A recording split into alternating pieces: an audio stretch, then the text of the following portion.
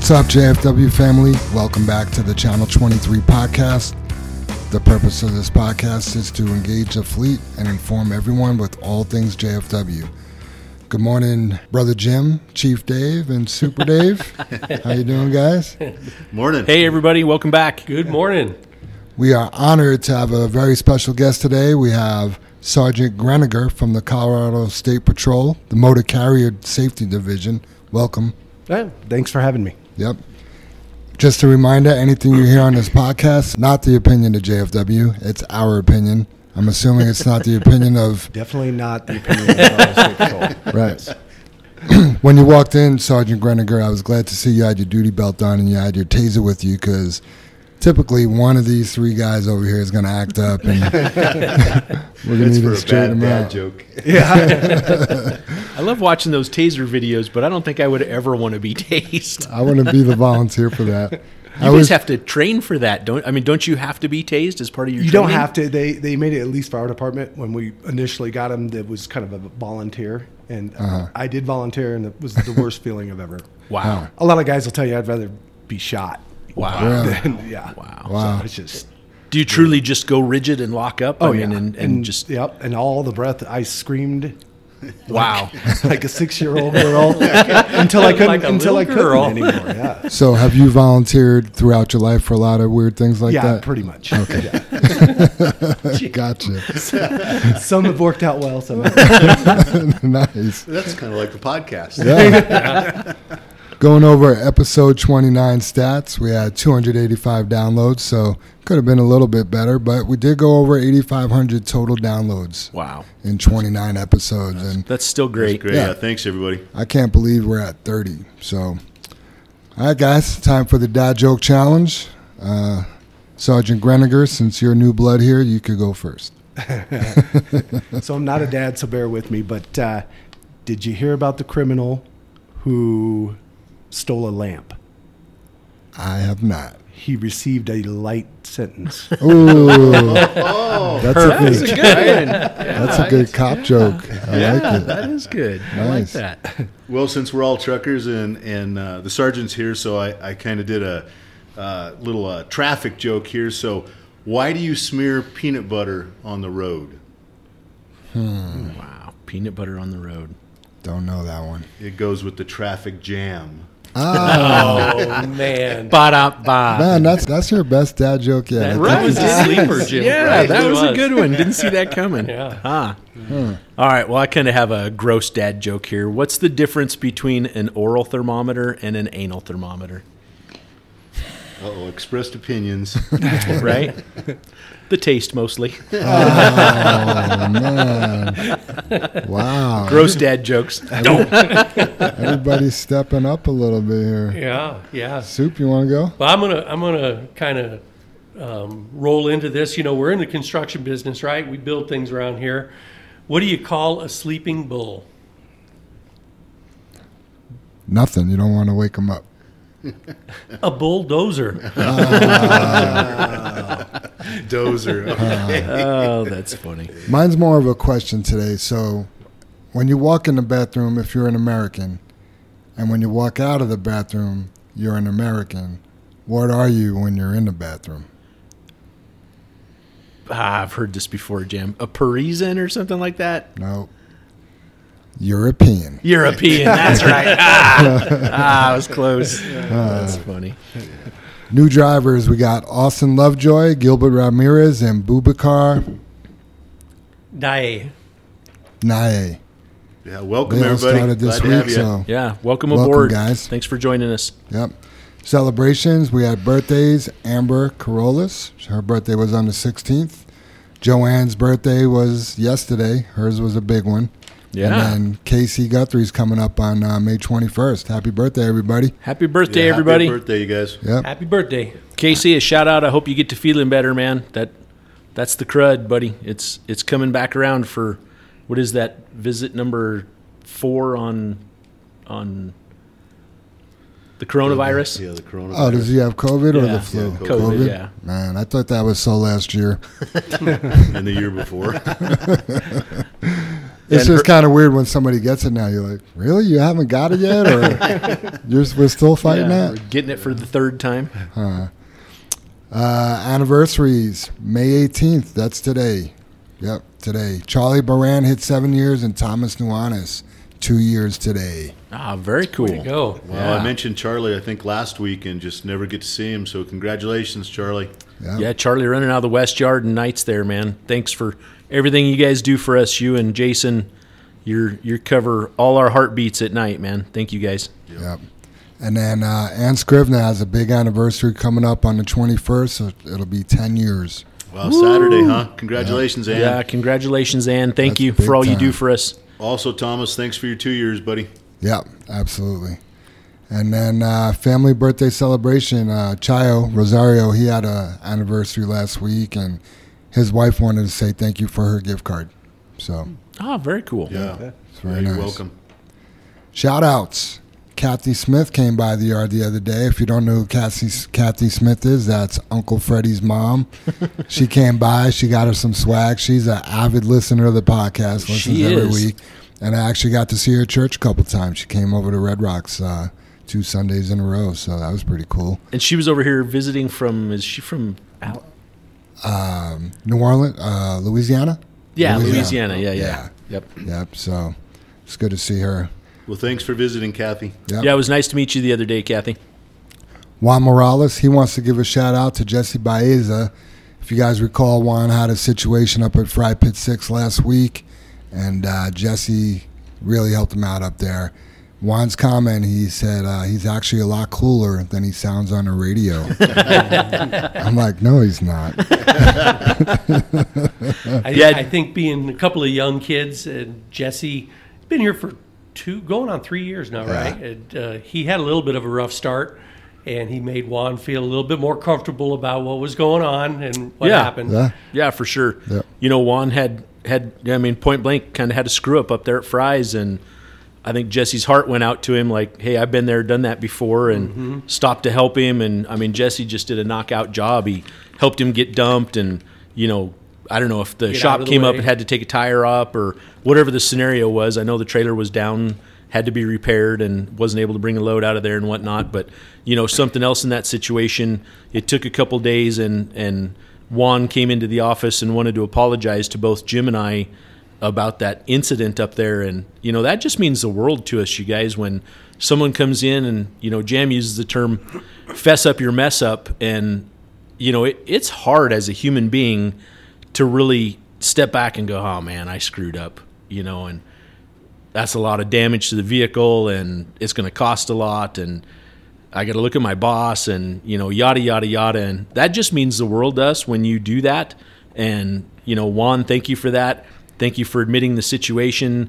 You know, thank you for recognizing what you can change and do better. And, you know, hopefully that, you know, obviously not something that should happen again, and we can help spread the word on how to avoid things like that. So, yeah. Yeah, he was super upset, and even in the safety committee meeting, he was very humble. You could tell he put a lot of thought into what he did, and you know what he shouldn't do the next time. So I really like the way Juan handled that. Yeah. you know, Yeah. some guys would just not care. Kind of same thing. We were talking about CSA scores earlier. Not my problem. The company's gonna have to fix it. you Right. know? But Juan feels responsible. So thanks, Juan, and thanks Jesse for helping him out. Absolutely. Another shout out, Joey Graziosa, or Joey Gratz, I heard we could call him, wants to give Johnny Beret a shout out for helping him trim out. He had a trim for his first or second time, and he wasn't really sure. And he said, "Hey Johnny, like, you know, can you help me out? I don't want to trim too much and have to start all over." Yeah. So, good job, Johnny. Trimming is an art. Yeah, it is. It really is. Yeah. Yeah. How many times have you trimmed and you're like, oh, I didn't mean to trim 10 tons, or, you know, you trim 3 times and you're still overweight, you know? So, And then you trim too much and you're 3 Right. tons under. Yeah. Yeah, or you feel like you should have just went and dumped and started over. Might have been just easier. Yep. Yeah. I got another shout out here. I actually really love this shout out. Mitch Brenner wants to give Edward Cabral a shout out because Edward came in, broke down the other day, and instead of just sitting around and waiting for his truck, he washed Rescue 1. Wow, that is very cool. Is that right? Yeah, I've never heard anybody do that before. Yeah, Here, you thanks, fi- Edward. You're fixing my truck. Let me wash your truck. Yeah, how that's cool is that? phenomenal. Yeah. Yeah, that is awesome. Way to go, Edward. Guys have any other shout outs? Dave, you got? I Yeah, thought you were going to take care of Jimmy. Yeah, Yeah, exactly. yeah. Exactly. Yeah, me and Dave just want to give a shout out to Jimmy V. He had some problems up in Morrison, which is it's a tough quarry or pit to run in and out of anyway. But anyway, he made a mistake, and he came up the other morning to me and Dave, and no excuses, no nothing like that. He just kind of went over the situation. There was a lot going on, and he made a mistake, but he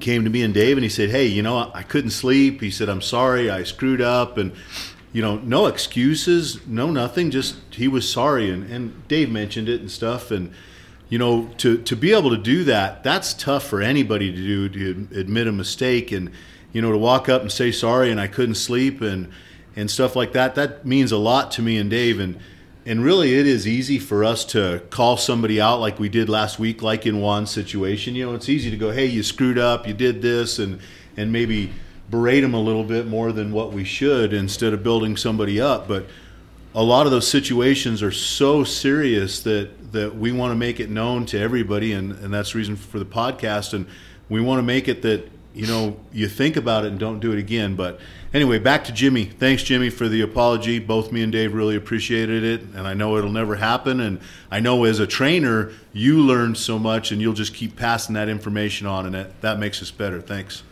Yeah, thanks, Jimmy. The kicker is you don't know what a bonehead maneuver or move that you did until it's done. Yeah. And then you're like, I can't believe I just did that. Yeah, it's a mistake. Yeah. Yeah. Yeah, JR, we you talk got- about that all the time on the show, or just together when we're together during the day. Nobody says when they wake up in the morning, "Today I'm going to suck." You know what I mean? It's like, today I'm going to screw this up or whatever. That was I don't funny know in your anybody office that the has other that day. goal, right? That was funny in your office the other day when When I was talking to Juan, yeah, and he's like, "Yeah, Jam told me like you didn't wake up planning on having an accident." I just looked at you like, "Yeah, I stole that from you." So, JR, you got any shout outs for anybody? No? Pretty good. We'll see. Okay. We'll see. Okay. Got it. Soup? Good? No, I Okay. don't think so. Okay, let's get into the discussion of the podcast. Like I said, we're pretty honored to have Sergeant Greninger here.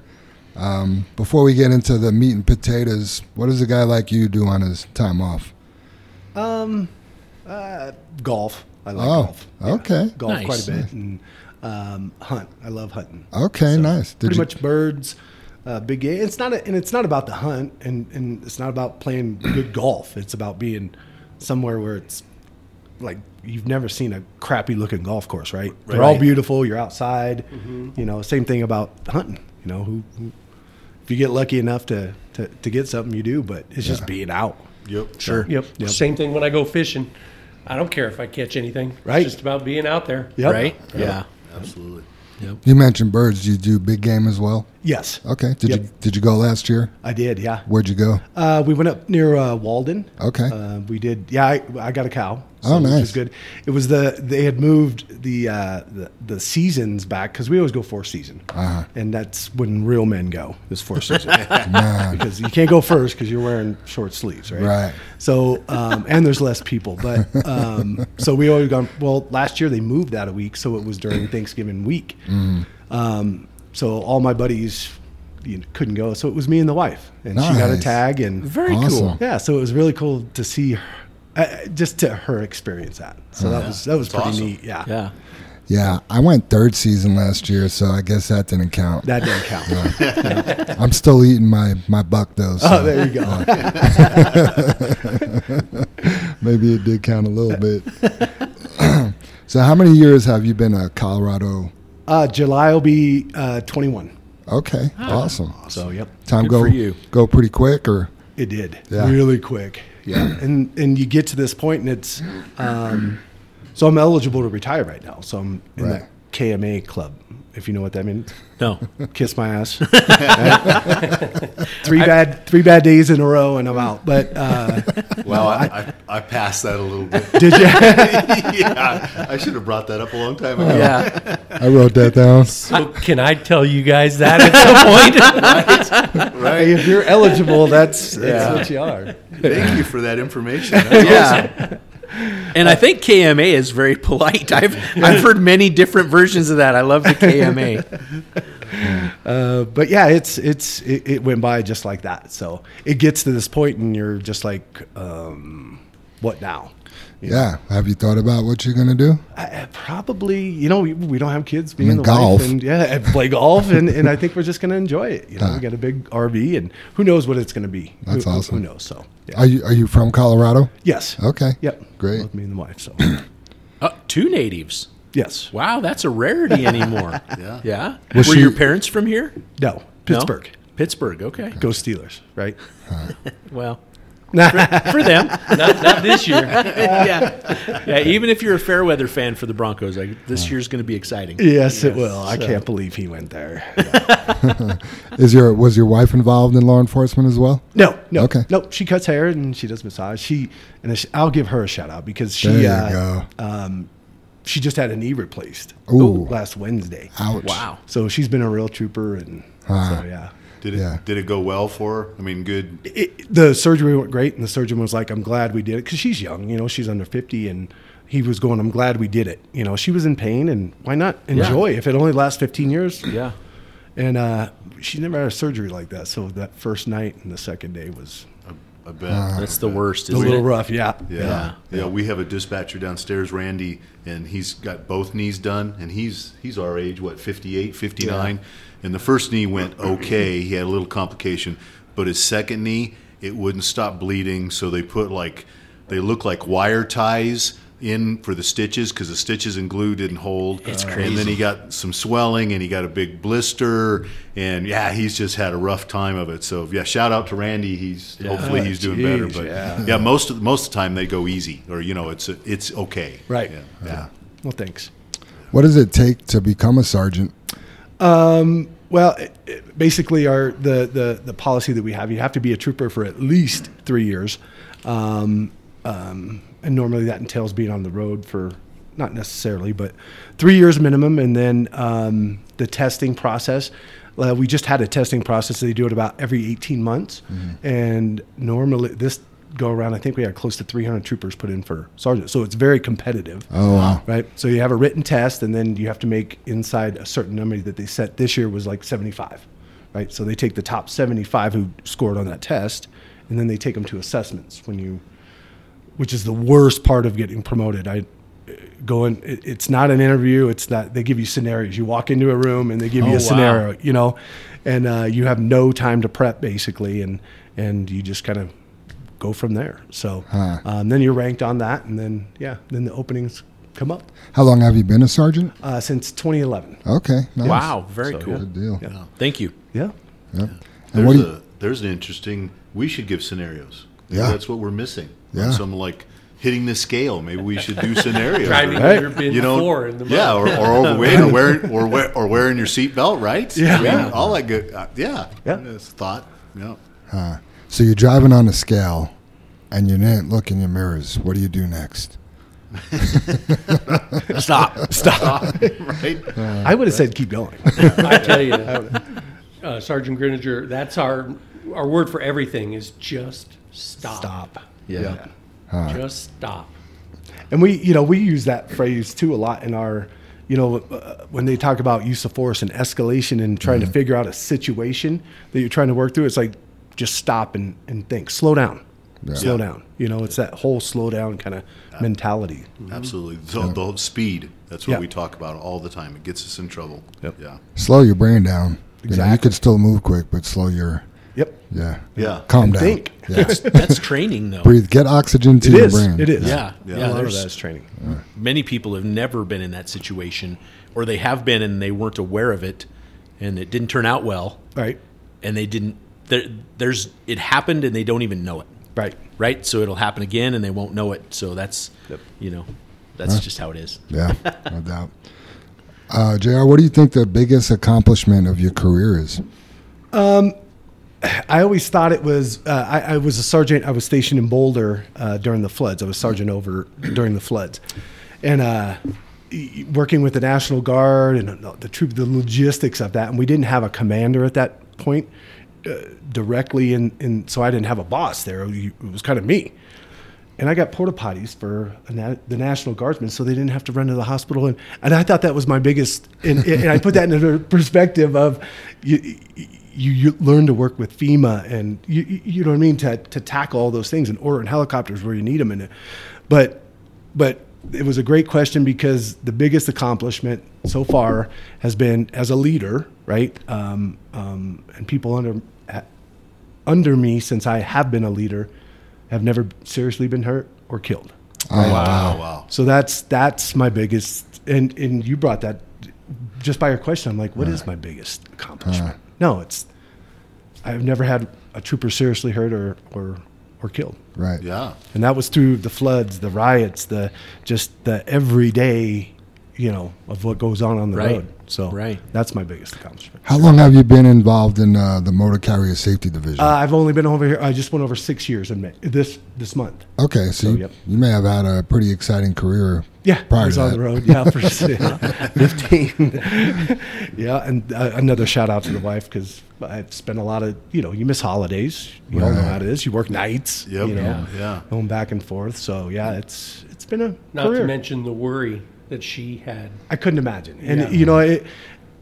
During the 2020 riots we had downtown, it killed her to see me leave the house every night. Right? So and it breaks your heart. So she's the one that deserves all the credit, right? So Yeah. Yeah. That's what we try to do here. We started giving, birthday shout outs to the wives and stuff like that, because they're kind of the unsung heroes in the background for us that put up with all our long hours and stuff like that, and all the support and the kids and all that kind of stuff. So the patrol does something really neat when we get, like when I got promoted. Well, I was a corporal prior to this, which is one step below a sergeant. I was a corporal for 5 years because I felt I wasn't ready to be a sergeant, right? So I took that corporal role, and it was good. But whenever they promote you, when I got promoted to sergeant, the wife got promoted one rank above me. So the chief promoted her to captain. So it's kind of a neat tradition that they do. So. yeah, good, That good is very stuff. cool, Yeah. That's great. What drives you to come to work every day? My Tahoe. I saw Oh, it pull another up. dad joke. That was good. I saw that Tahoe pull up, and I was a little concerned about the window tint on there. No, that's legal. That's legal. That's what we say too. I don't think that's a commercial motor vehicle. I do have to. It's funny because I grabbed a cup of coffee for him, and while it was brewing downstairs, I just looked out the window I was curious what you drove. I'm like, I wonder what's sitting in the parking lot. And I went past the Tahoe 5 times. I scanned past it, and then I'm like, wait a minute. Oh, he's in an unmarked. And then I went right to the license plate, and I'm like, well, that doesn't even stick out. You know what I mean? You have like one spotlight. You are incognito. Yes. The license plate says KMA. What I did find interesting about when he came in, and I could tell something about your character by this, is there was 2 empty spots right in front, and I was surprised he didn't take one of those spots. I was like, that's pretty classy. He probably figures somebody needs to park there. Yeah. Yeah, good stuff. Good stuff. And backed in. Well, everybody else was. Right? So I was a sheep. Right. I was like, I better back in. That's an observation, though. You observed and you made a decision based on that. So you can say sheep. I don't call that move sheep. Right. You observed something and you made a decision based on it and thought, I'll look like everyone else. Right? Fair You know what I mean? That is a judgment call. We are truckers. Okay, we back up. That's Everywhere. our skill. Right. And then when we have a new driver come in and they wheel in and pull in forward, I'm like, oh no. You're fired. Well, we are taught, not to digress, we could have subject, but we're taught that I think the number is 85% of trooper caused crashes, right, where they have nothing serious or anything like that, are from backing. Yep. So we're taught kind of don't back, right, as much as you can. Yeah. Do not back up. Makes sense. Yeah. Yep. Similar in our industry. Yeah. Yep. This is a little bit redundant, but maybe you have a deeper answer. Do you have a success story where you know in your heart you made a difference? The porta potties? That does make a big difference. It does. Yeah.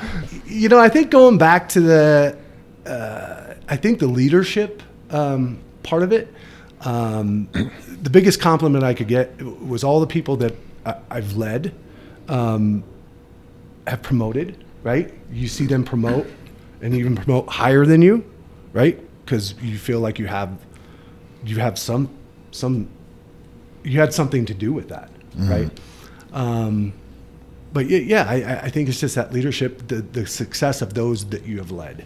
Okay. Right? That I think that's the biggest one. I love that. Making other people shine. Yeah. When it's a success story that you made a difference. So, you know, we go through CPR and first aid and, you know, and rarely do you get to utilize that. Well, I did get to use CPR one time and I was like, holy shit, it works, right? You bring somebody back. Wow. And I was like, wow, this works, you know?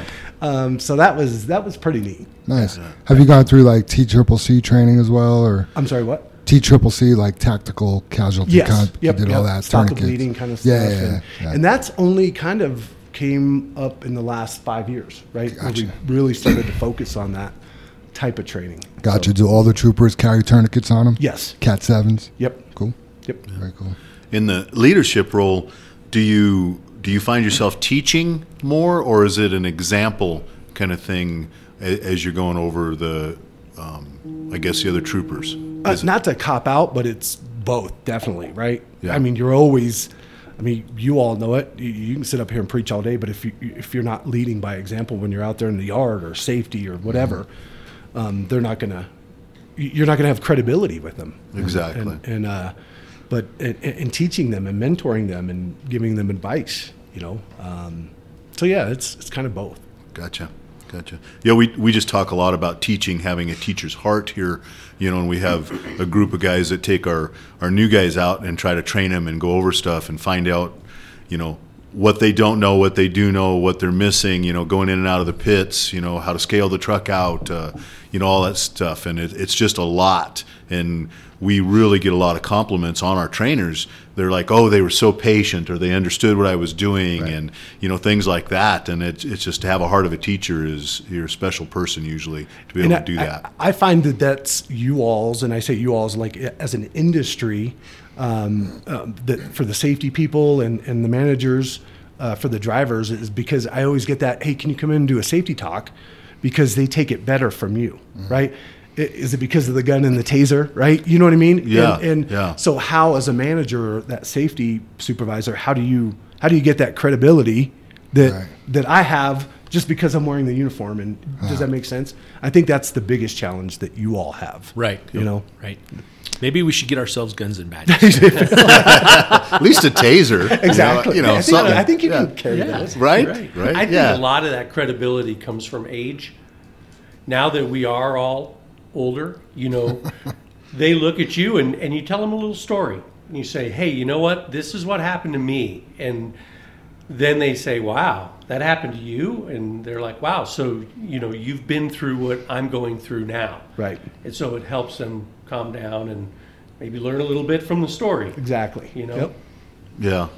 Yeah, I think of those stories, Dave, and, you know, we all make mistakes, you're right, and then what you're kind of driven by, and we've talked about it before, like for myself, being, you know, when Dad was still here and Mom was still here, you're the boss's kid, that you can't make those mistakes. So you're hyper sensitive to like, oh, I can't go through the port overweight, or I can't, you know, turn the corner and run over the sidewalk. That's not cool, or, you know, anything like that. I can't leave the light and miss a gear, and, you know, all that kind of stuff, because everybody sees that. Can't no call, no show. Yeah, exactly. Well, yeah, because Dad's calling you, going, "Where the hell are you?" But yeah, just all that stuff is more pressure on you that you try to be a little bit better, because you have to set an example, like you said. Yeah.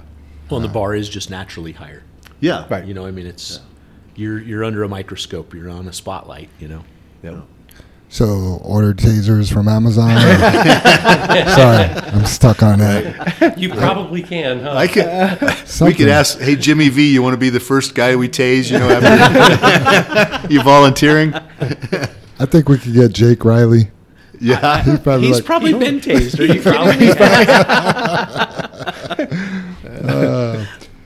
what would you tell a new trooper to help him get through his career? You know, as we're trained, and at the beginning of, you know, our academy is pretty extensive. It's 6 months. You know, it's a live-in academy. It's kind of hardcore, and the whole thing that they teach you the whole time is everybody's out to kill you, right? Because they want you to be safe. It's all about the safety, and you know. So as a young cadet, you're just thinking everybody wants to kill me, right? That's all they want to do. That's all this job is about. But I think I would tell a young trooper is you got to be human, right? That's what's got me, you know, knock on wood. I haven't been in any drag out fights, you know, fighting for my life, because I think you use your pie hole more than you should your taser, right? Right. You treat people like a human being, right? And you have empathy, and it just makes everything better, right? Because we're all just human. So I think being human and having that human, I don't know how to explain it. When did you realize that, though? Because I'm sure when you came out of the academy, you probably thought everyone was trying to kill you. Oh, I did. Don't get me wrong. So what I was was nice to them if they were going to kill me. So, but yeah, I think probably, you know, when I got promoted to corporal, I was 5 years as a road trooper, then got promoted to corporal. So I think you take that leadership, you know, you start taking that leadership role, and you see how other troopers are doing and try to mentoring them. And I think it kind of really kind of started to highlight, like, Sure. let's treat them like human beings. Yeah. So, and especially more so today, because, you know, of all the, you know, the change in the perception of police and society, right? Yeah. So Yeah, absolutely. I love that. That's great. I wish I could remember the trooper's name. I don't know if you do, Dave, but we had an accident, and the trooper was going over the accident investigation with one of the guys, and he called to meet us because he was going to end up giving our driver a ticket, and it was his fault. But we all met, me, Dave, and the driver, and the I don't remember his name, but I remember exactly what you're talking about, Jess. yeah, and the trooper got out. Charlie and may remember his Charlie name. may remember his name. Yeah, the driver. But JR, he got out and he's talking about the accident, and pretty soon he got two Hot Wheel cars out, and he showed us, you know, what went on and how he thought about it and the whole bit, and we're like, that is the great explanation with two Hot Wheel cars that we've ever seen. And It was perfect. yeah, it was awesome, and the driver understood, and we were all like, okay, you know, and you know, nobody wanted a ticket, but you know, our fault, and we walked away all smiles, and Right. that, I guess, when you talk about part of being human and touching us that way, going, yeah, that's what happened. Yep. You know, it was Yep. good. And it was That's just a kinda great cool. explanation. Yeah. I mean, it was hands down how it happened. So can't argue with that. Yeah, I love that. What are you guys doing to find people? How are you training? I know you guys shorthanded. We did hear a stat about, was it Denver police, that 50% of the candidates, once they graduate, they don't show up to their first day of work. I did not know that. Yeah. Really? Yeah, what's it like? Ours show up. Exactly. They at least show up. So, but yeah, we this is the first time that we've ever ran overlap. Normally, we'll do academy every 6 months, and depending on fiscal or needs, it'll be once a year maybe. This year we're going to do, I believe, 3, and we've actually overlapped the classes because we need so many people. Oh, wow. Between 20, I don't know the exact stats, but between 2020 and today, we have to be down almost, I'd say 15 to 20%.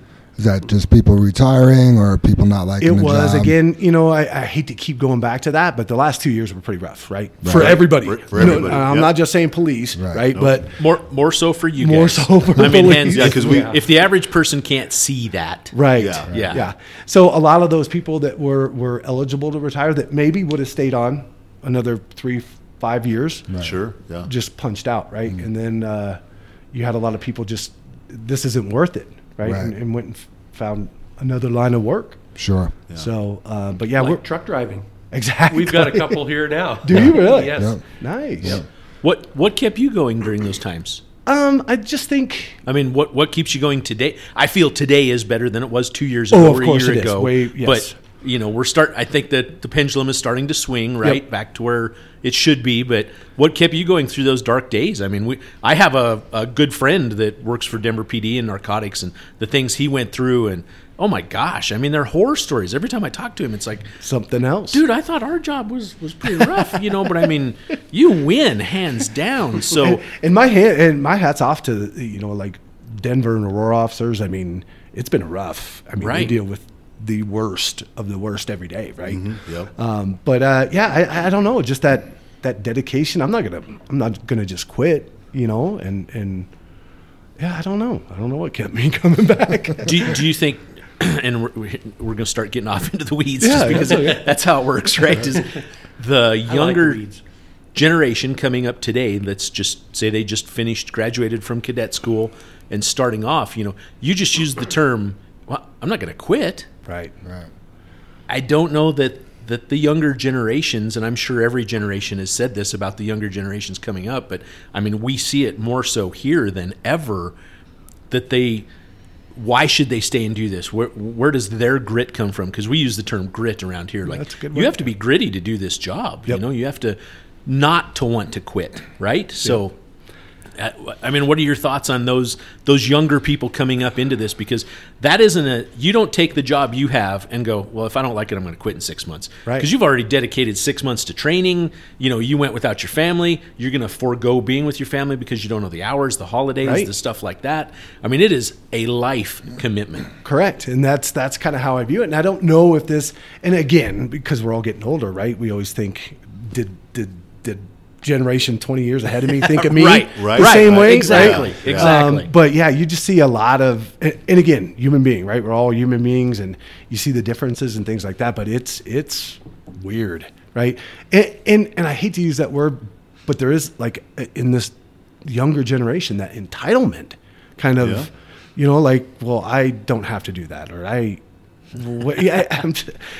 I'm not just talking the law enforcement, right? Position, just the contacts you make out on the road, or the interactions you have with the public. But it's definitely highlighted when they come through the academy, right? Sure. So, sure. Yeah, me and Dave were just talking about that. And entitlement, and you always want, for your kids, for example, you always want better than your life, Mm-hmm. and then you think about the drivers here that we've done. When me and Dave started, and Super Dave, you were part of that. We washed our own trucks, we greased our own trucks, we changed the flats on our trucks, and we did all that. But I don't want the drivers today to have to do that. That was, if we can make it better, where you just have to drive because traffic sucks and all that kind of stuff. That's what we want. But did we make them feel entitled? Right. Did we, because now they I don't have see what to, you're saying, right? Yeah, they don't have to. They don't have to grease that truck, and maybe if they had to grease the truck, they wouldn't go through the dip so hard, or hit the pothole, or fix a flat tire. Maybe they would learn more. But if they had to wash their own truck, maybe they would drive around the puddle, or slow down on the dirt road, or whatever the case may be. That's a great point. Yeah. But I guess I wouldn't want them to do it though. It's a way of, like, perspective, Jim. The paradigm kind of thing. Because when we were doing that stuff, I never thought, well, I hired on as a driver. This isn't my job. I always thought it was my job. We were changing the oil or doing tires or whatever. And now it's not that perspective anymore. Mm-hmm. I'm a driver. This isn't my job. But isn't it, though? Like, it comes to pre-trips and post-trips too, JR. We've been told that's not, I don't get paid for that. Because we don't get paid by the hour, we get paid by the percentage of the revenue of the truck. Yeah. And we look right at them and say, yes, you do get paid for that, because you need to make sure you're the driver, that you're responsible for that truck's safety and that truck's condition on the road. Right. If you find something wrong with that truck, you've got to come to the shop and tell the shop, I can't take this truck out today because the brakes are messed up or whatever. And they say, well, I that's not my job, but it is your job. Right. It's the law. Yeah. So what's next? I mean, like you were saying, do we just have little pre-trip trunk monkeys out back that, remember the commercial, you push and they pop out and they do the pre-trip. Yeah. And then, they come back at the end of the day and then they do the Can we post-trip. create that? That would be. That sounds like a job opportunity to me. That sounds great. Yeah. Yeah. No, you're right though. Yeah, and we preach about it a lot, JR, because, back again, when you looked, 20 years ago, we had to do that, or we had to do a lot of the repairs, or we had one mechanic, and we get on the guys because they come in, and what do we have at night? Mechanics, 8 mechanics, you guys? Yeah, 7 or 8. Yeah. 7 or 8 mechanics. So all they got to do is write it up, JR. Right. They got, if they find anything and it's fixed for them, but they do have to do it. They have to do that post-trip or pre-trip to find that item, but they don't have to fix it. Right. So just write it up. Yep. It's Take care of easy. it. Yeah, we've made that part easy, and so, getting off in the weeds, have we made somebody soft? And just to all those drivers out there, we discussed, like, I get a lot of that mentality of the drivers out there that, it's not my problem, right? It's the carriers, right? It's their truck. But we've started to, the feds and the regulations have started to lean us towards where we're taking enforcement on those drivers, right? For not doing a pre-trip, right? Yeah. And that's specifically in the regulations. Driver failed to perform a Right. pre-trip. Yeah. Right? If you come in with a bald ass tire to a checkpoint, I know you didn't do a pre-trip that morning, Right. Right? Or Exactly. you didn't write it up. Exactly. Or you didn't I know care. stuff happens out there on the road, And, right? And a bald tire didn't happen today. Exactly. So, I'll get you for every day that I think Yeah, that, but right. yeah. So it's that taking responsibility and being accountable. Exactly. Exactly. And we try to look at that. We've continued to change that. That's also our failure as the carrier or our safety group or as trainers or as teachers or whatever, that we're in that together. But you're right. It's still, they left with that truck. They were the last. They were the dam before it broke, and it still didn't work. They're the captain of the ship. Yeah, the captain of the ship. There ran could into be the 100 iceberg. things wrong with that truck, but if you leave the yard with it, that's your baby. Right. But JR used the exact words we talk about every day, and that's, we're back to the, I don't want to get into the generational thing, but that's where it feels where you need to be accountable and responsible. Yep. And that's a life struggle, it feels like now. Yep. So JR, what's the first thing a trooper will look at when they pull a big truck over? The window tint. By I the roll way, the window down so you can't see it. That's a good. Well I played, sir. meant to bring this up earlier. We do have that window tint meter, Brother Dave. yes. I want to test. I want to test JR's windows. So sorry you got me off track, but I think the biggest thing, I mean, when we're stopping trucks, it's difficult, right? We've even started to teach regular road troopers, regular road officers. We have a traveling class that goes across the nation of how to stop a big truck, right? Cool. You know what I mean? Because there's all kinds of safety concerns, right? Of like, how long does it take them to stop? Where, can they see you, right? Yeah. You see these rookie troopers behind the semi trying to stop them with lights and siren. Oh, he's running from me. Well, the guy can't see you, right? Right. You got to take that other lane. And so it's just, the learning of how to actually stop a commercial motor vehicle, right? I'll tell you from a motor carrier safety and when we're out, doing inspections and running traffic and it's cleanliness. I mean, that's the first, because right? If you see a dirty ass truck, I'm going to find something, right? It's not like I'm looking real hard, but I'm like, he don't take care, if he can't take care of the basics, right? Then he or she can't take care of the basics, then there probably doesn't get under that thing at all, right? But JFW, you guys keep your stuff tight. I'm not gonna. Yeah, it's. We've got a great wash crew. I guess.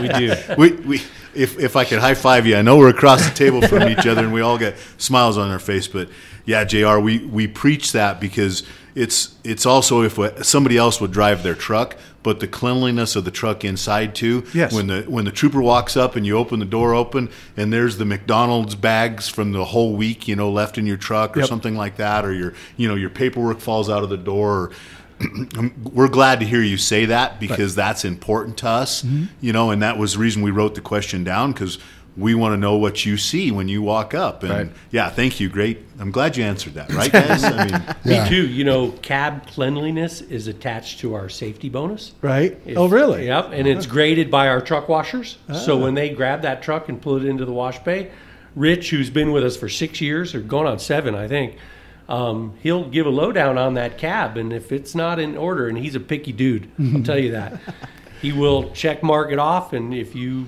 miss 2 of them in one wash cycle, or you have 2 wash cycles in a month, if you miss 2 of them, you don't get your That's safety a great bonus. idea. Yeah, that's what it, yeah. I mean, that's their office, Right. for 10 to 12 hours a day. Yep. Who wants to sit in a filthy office? Right. You And know, it's not that just it's not a healthy. violation or something, right? Right. But I mean, it's the perception of what do I have here and how much farther am I going to go, right? So, We talk about that all the time. I mean, as you're walking up from the back of that trailer, you are physically inspecting that trailer all the way until you get to the cab. Correct. You are making your judgment calls. You know, oh, look, there's a completely bald tire. Oh, look, your airlines are dragging the deck plate. Yep. Oh, look, you know, the guy's window can't roll but halfway down. Or, you know, I mean, those are, and that immediately tells us the same exact thing you said. And we preach that on our soapboxes constantly. If you can't do the small things, what are you missing? Because they're big big things. ones, yeah. That's a good, great point. Yeah, you mentioned we keep our trucks tight. It's not just the wash bay; it's our night crew of mechanics as well. Yeah. So we have a day crew that fixes the big things, but our night crew, they fix all the stuff we broke during the day. So there's no reason a JFW truck should have a bald tire. There's no reason a JFW truck should have anything out of compliance in the morning. Right. And quite frankly, you know, I like I told you before we started, whenever I do a safety event like this for a company, I'll pull their past inspections, right? Most recent. And JFW doesn't have a whole lot of critical mechanical safety violations, right? It's all this ticky-tack little stuff. It's not the big stuff. So that tells me that pre and post are getting done and your mechanics are doing a great job. When you say we got a lot of little ticky-tack stuff, talk about that a little bit. How silly does it seem? You know, your comment to us was you thought we would have a better safety score. And you look at it and it's all these little BS violations. Right. What's your thoughts on that? I think they're easily fixable, right? And it comes back to that accountability and just taking those extra steps. You know, you've had 5 violations in the last, I think it was 18 months for. I know I keep harping on the window tint, but the window tint, you know, that's Window tint seatbelts, right? exactly, you know, and even though that window tint is only a 1-point violation, that's 5 points, right? That's going to stay on there for 3 years, right? So instead of having a score of 84, you'd have, you know, you'd break 80. You know, that's what they say in golf, right? You know, you break 80, you're down in the 70s. You know, Not to I'm interrupt happy you, if I Jay. break 100. Right? Yeah. Hey, can you touch on why window tint is so critical? I was going to Right. ask. Yeah. So and basically, you know, there's the state statute, right? But then there's the commercial motor vehicle regulation, right? 393.60, I believe it is, and it says the windshield and the window directly to the left and to the right of the driver shall not be tinted, glazed, or anything, and it has to allow 70% light, right, to come in.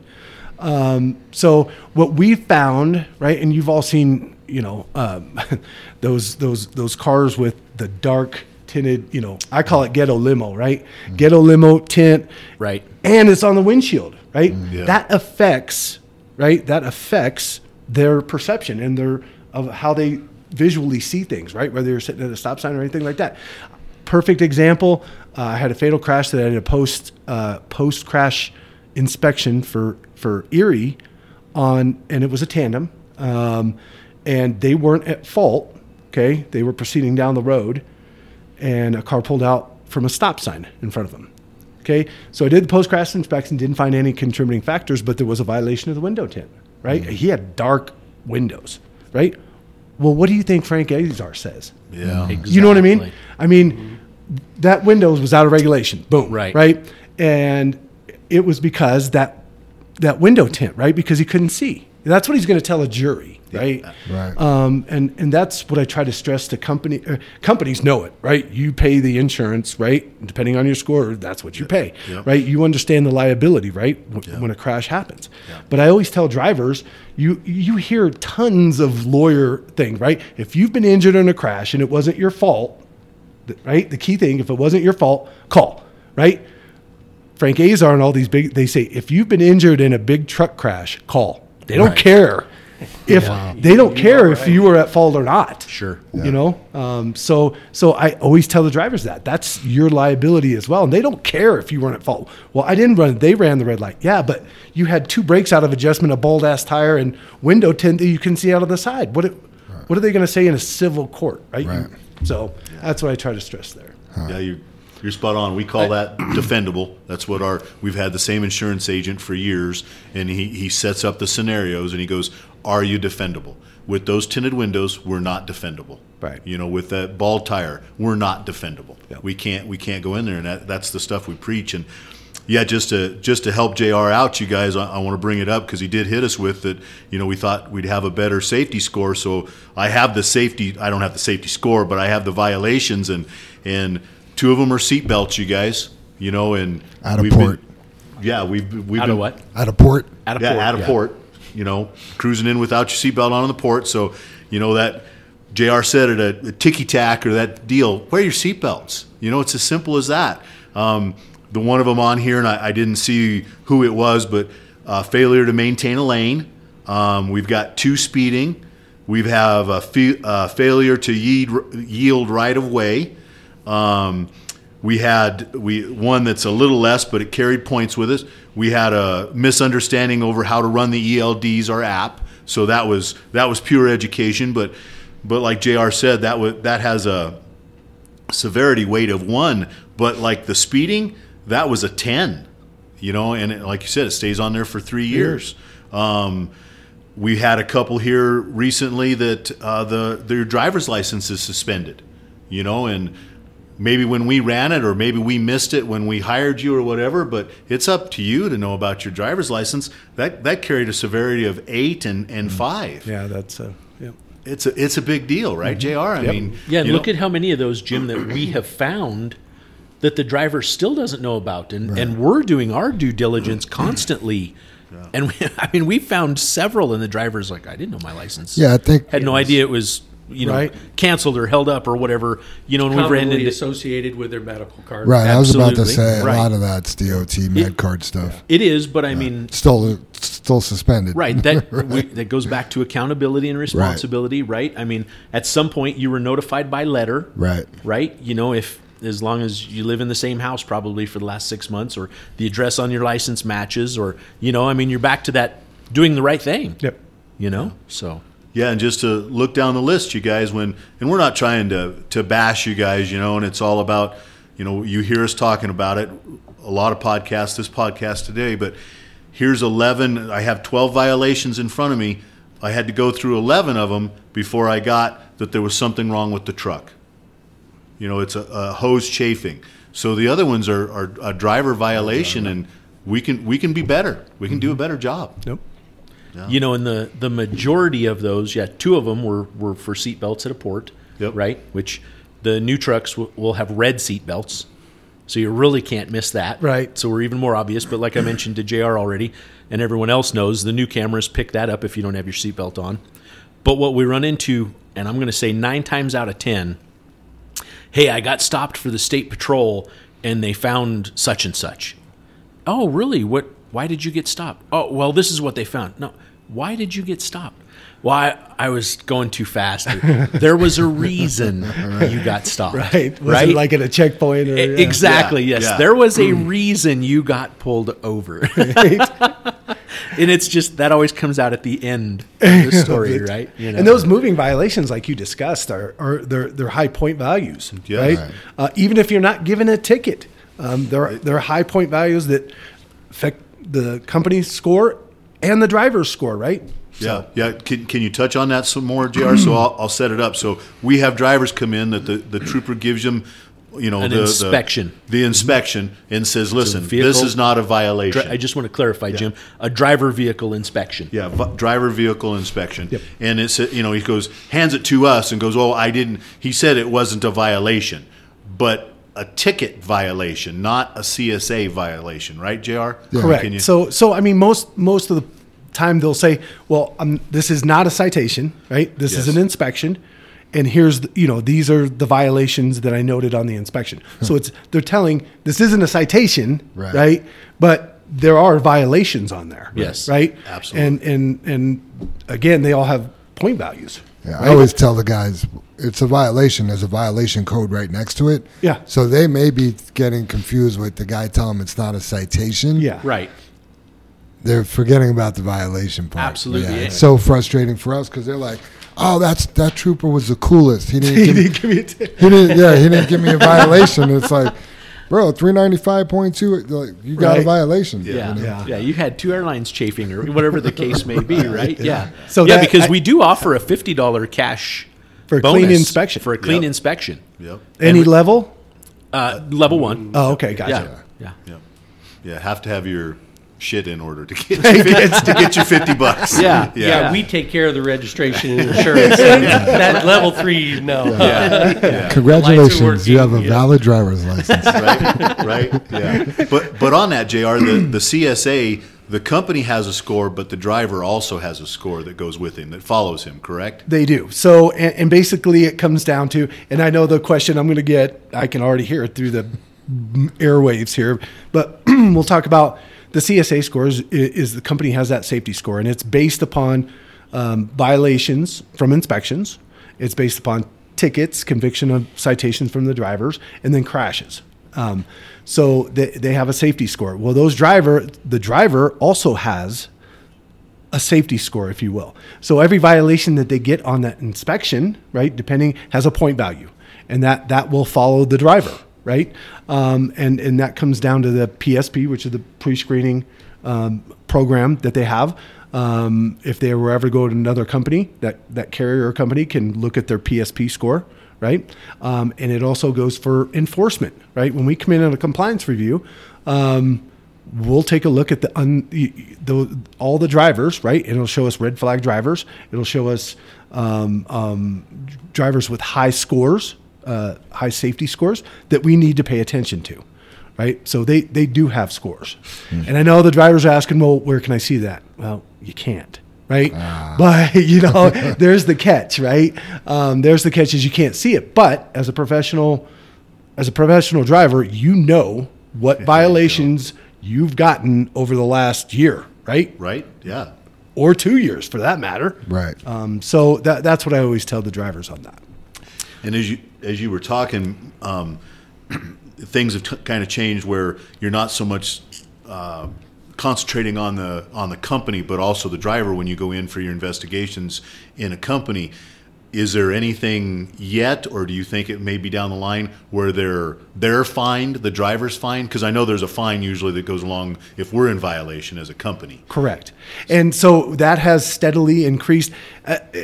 COVID kind of shut everything down because everything went kind of off-site. I think you guys had an off-site. We did. Right. Yep.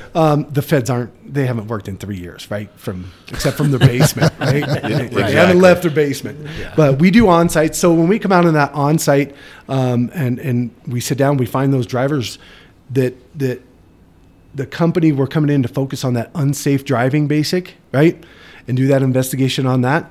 Yeah, we have... Prior to 20, we started, I think we had 3 to 4 cases in 19 on specific drivers for that unsafe driving basic, right? We've also done them on hours of fine or case them. We call it case, but it's a fine on the hours of service, right? False logs, things like that are intentional, Sure. right? Yep. So this isn't just, and those aren't fines like you get that $50, speeding ticket or $75 seatbelt ticket, right? These are substantial fines that could, $1,000 to $2,000, $3,000 per occurrence, if it's a critical or acute kind of violation. So, Right. yeah. Yep. Right. Yeah. Do you think there will be a time that we as a company will be able to look at those personal scores And I guess what I'm getting at is like when we hire a driver, I mean, Dave goes through their driving record, be sure their license is valid, that they have a current medical card, I mean, everything obviously that we're required to. And again, like I mentioned to you,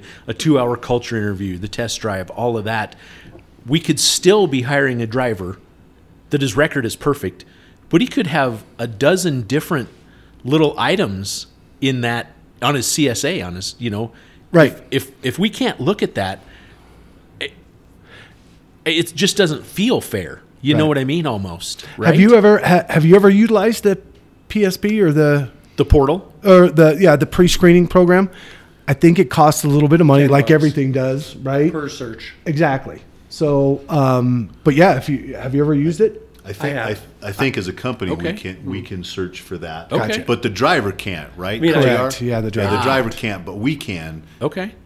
But and I don't know because I've never done it, right? I think so a driver can. Can they? I think they can. If they pay for it. They have to pay for for it, it? just like we Yeah. do. I feel like I just recently got on that website, and I don't know if I ran it as JFW, if I ran it as me, but there was nothing on there. I was like, okay, well. I can actually, things constantly change with the technology and everything like that. I can definitely follow up with the feds, right, and find out for sure and get back with you. Maybe you could just have an update on a future podcast Yeah. of like if drivers can access that, then I can get that info to you. Great. Well, that would just be it's just another tool to arm ourselves, Right. With a new hire coming in or our current people just to get started. Yep. So just to take a look at things. That's Well, not to interrupt you, Dave, but it gives you that because all we're looking at is the tickets. There's the violation. Yeah. Again, Right. we're looking at the citations, not the violations. And maybe there's somebody when we hire them, like you're saying, that we can go, hey, you have a habit of not wearing your seatbelt. That doesn't work here. Yeah, we could have a guy that has 5, 6 to 10 mile an hour over inspections. Right. And that was the reason he got stopped. Yep. But lucked out and never got a ticket. Never got a citation. Right. Yep. And I'll be So- quite frank. I mean, my motor carrier, troopers, we don't write a lot of citations, right? Unless it's an egregious moving violation, right? Sure. Or it's a false log, right? Like, we're not going to write you for a license plate light out or you know what I mean? Or Yeah. you got a breakout of adjustment, anything like that. So, you're going to miss a lot of that. You look at the MVR, Right. You're not going to see their It's violation. just not there. Exactly. Yeah. Yeah. What would be the one thing you would ask us as truck drivers to make your job easier? Specifically speaking, because I'm a Metro, and the specific line of work that you all do is cover your loads. That's the biggest complaint we get in the Metro, right? Yeah. Because you have a lot of Karens out there, right? That, they busted my windshield. Even though they were covered, they did everything legal. Something came off the road and hit it, right? Right. I mean, it's Adams County, right? Have you ever seen a clean shoulder in Adams County?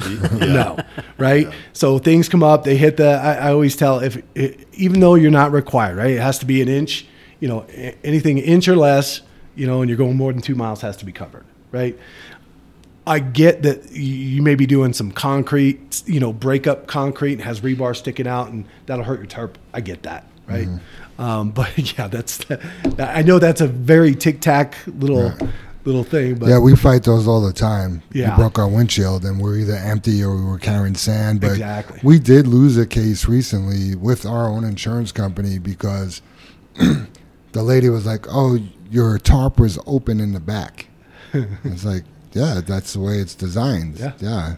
You know what I mean? And it fits state statute, and it also fits the regulation for cargo securement, right? Right. It's not sifting, blowing, leaking, right. Spilling. Right, yeah. So, I mean, I very rarely see JFW untarped, right? Right. Even when you're empty, I see them tarped, right? Right. Because it's perception, right? Absolutely. It's perception like, oh, that just came off that came off of him. It broke my windshield. I want them to pay it, right? And you're empty, right? Mm-hmm. But if the perception is it's covered, you know what I mean? Even if it's a button, right? You don't have to get out and manually do it. Right. So I'm asking.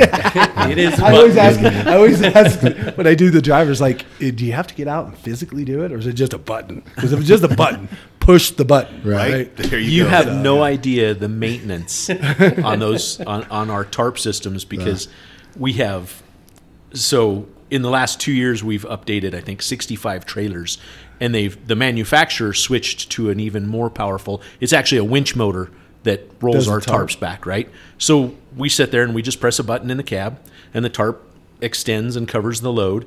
And when it gets to the end, you have to let off the button. Well, that tarp motor has become so powerful that if you do that day in, day out, load after load after load, we've started tearing the motors out of the front of the trailer. So we've actually had to lessen and put a smaller breaker in. So because it happens when you extend it and when you retract it, Right. because it's retracting all the way up. So when it gets all the way retracted, you have to stop it as well. But my point is, I mean, on a daily basis, we will have a driver call and go, hey, my tarp isn't working. And, we'll have another truck that, because we need to find out, A, is it in the truck? Is it in the trailer?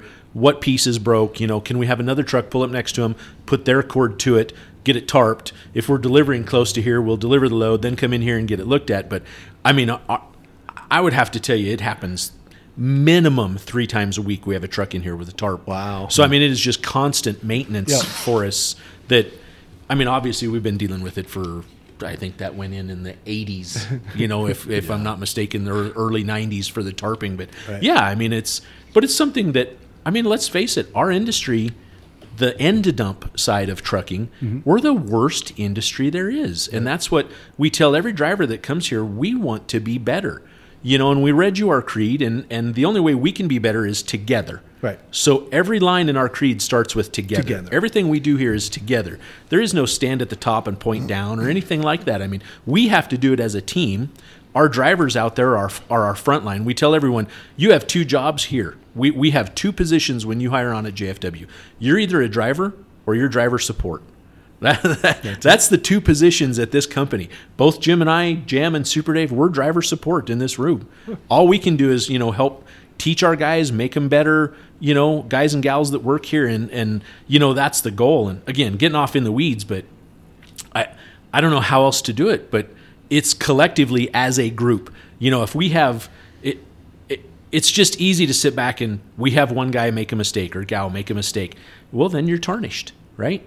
You look at every red truck out there, and Right. it's hard not to pull that back, Yep. And that's just a generalization in life, right? You have to, hopefully that comes with age that goes, well, not every red JFW truck's a bad driver, Right. just that one. Right. Yep. It's a great Yeah. philosophy. Yeah. And, yeah. So. Yep. Yeah, and if you don't mind, JR, to put you in this boat, your driver support. I mean, Yeah. that's what you're Yep. out there doing True. your job. You're making it. You're correct. You're making sure we're doing it right and the driver's doing it right. You're Yep. just as much support as we are in here. Yeah. So, JR, how familiar with JFW were you before 3 weeks ago when we invited you on the podcast? I think I've had a couple inspections, but nothing in depth. Got Right. it. Okay. Like, yeah. I mean, it's great to see the philosophy you all have here, and I'm very impressed. Nice. So, yeah. In your interaction, was our driver polite and professional? From what I think it was about a year ago, I think I found it. While And back. yeah, he was good to go. Yep. And that's what I always tell drivers on these inspections. Even when you get an a-hole, right? During an inspection, whether it be Denver or anywhere else, and there's violations on there. I always tell the drivers when I go to these talks, don't argue with them, right? Just because that's just going to make things worse, right? Yep. And they're going to dig deeper and all this. There's a way a lot of drivers don't know, right? I'm sure you've done the education, but there is a process. Even if you don't get a ticket, right? If you get a ticket, you go to court and you say, no, this was not right, and you fight that ticket, right? But if you get an inspection on the side of the road and you get violations, but not a ticket, you can still fight those violations, right? It's called a data queue process, and your management group here knows Absolutely. well about it. So there is a process for you drivers to argue your case when it comes to those violations. Sure. So yeah, I think the only thing, JR, that we run into is where we ask the driver to call us or anything. Obviously, seatbelt's a seatbelt. You're not going to argue that. The only thing we really, I guess, is when the truck's weighed. We've had a lot of times where the math is wrong, or they just have weighed it wrong, Right. and the driver will call us and go, hey, listen, they just wrote me a ticket for, I'm making it up, I'm 2,000 pounds on an axle, but I scaled out. I did this. I know I'm this. I'm like, walk back over and ask if you can reweigh. Don't be a shithead about it. Just go, hey, this is what I did. I am trying to educate myself. This is where I thought I was. And a couple of times we were right, you know, and the officers like, or the troopers like, bad math. You know, I missed it or whatever. But that is about the only time we have that situation where we're like, learn something. Go back and discuss it with them. That's, you know, we tell them it's your job, JR, right? Right. That's what you're there for. Yep, exactly. And I wish I could, you know, that was one of the questions on here was the reways that, you know, that we touched on there. Troopers don't have scales. We don't weigh, right? We only kind of enforce what's on that load ticket, you know, and the gross is what we do. Yeah. Sure. Yeah. Troopers aren't very smart. We can't do math. So the bridge weight and all that axle kind of stuff, I'm like, that's too much. Just give me one number. I'm good, right? Yep. So I can definitely ask the port, some of the supervisors at the port of entries, again, in that follow-up, why is it difficult to get a reweigh? If they know, can they just go back on? You know, And that might not be the correct question that we asked because these have been more at portable scales. Yeah, not you. I think JR, one not- time we No, had it I at get a port, Yeah. at a port of entry. Yeah. But I mean, these have been more at portable scales. So Yeah. Yeah. even though If you're you- state if you- patrol, Right. you know as Yeah. well as I, that could be Arvada, that could be Denver, that Correct. could be Wheat Ridge, Yep. right? That Yep. that has hired, because if I'm not mistaken, don't those cities or counties, don't they hire the motor carrier to come in and do that? Because we feel like it's the state patrol that's running the van or the portables. Correct. But we're in Wheat Ridge or we're in Denver. right, or, because they don't have scales. Okay. Right? Like Wheat Okay. Ridge doesn't have scales. Aurora Okay. doesn't have scales. Denver does. Okay. Yeah, Denver Right. does, yeah. And I think one of your nemesis, Corey Donahue, from DPD. Do you know that name? Yeah. Oh, yeah. Do you Officer really? Donahue? Yeah. He has retired. I love Corey to death. He was a great inspector, right? Wow. He really cared about safety and stuff like that. But to keep his, I think the city, you know, that traffic unit probably looked at it as revenue generating. So Of course. you know what I mean? Sure. So and I feel partly responsible because I give him a set of scales. That, I've had 2 interactions with him, Yeah. and they were very cool. oh yeah, Corey, he's a great guy, and was he's retired spot now. on and treated me well. And Yeah, great One inspector. one is another excellent story. So I actually was training, right, and I was in the passenger seat. My trainee was driving, and it was on our 4th load. Okay, going right down I-25, pulled me over at 58th Avenue, and he said, "Can I see your scale ticket?" And I gave him.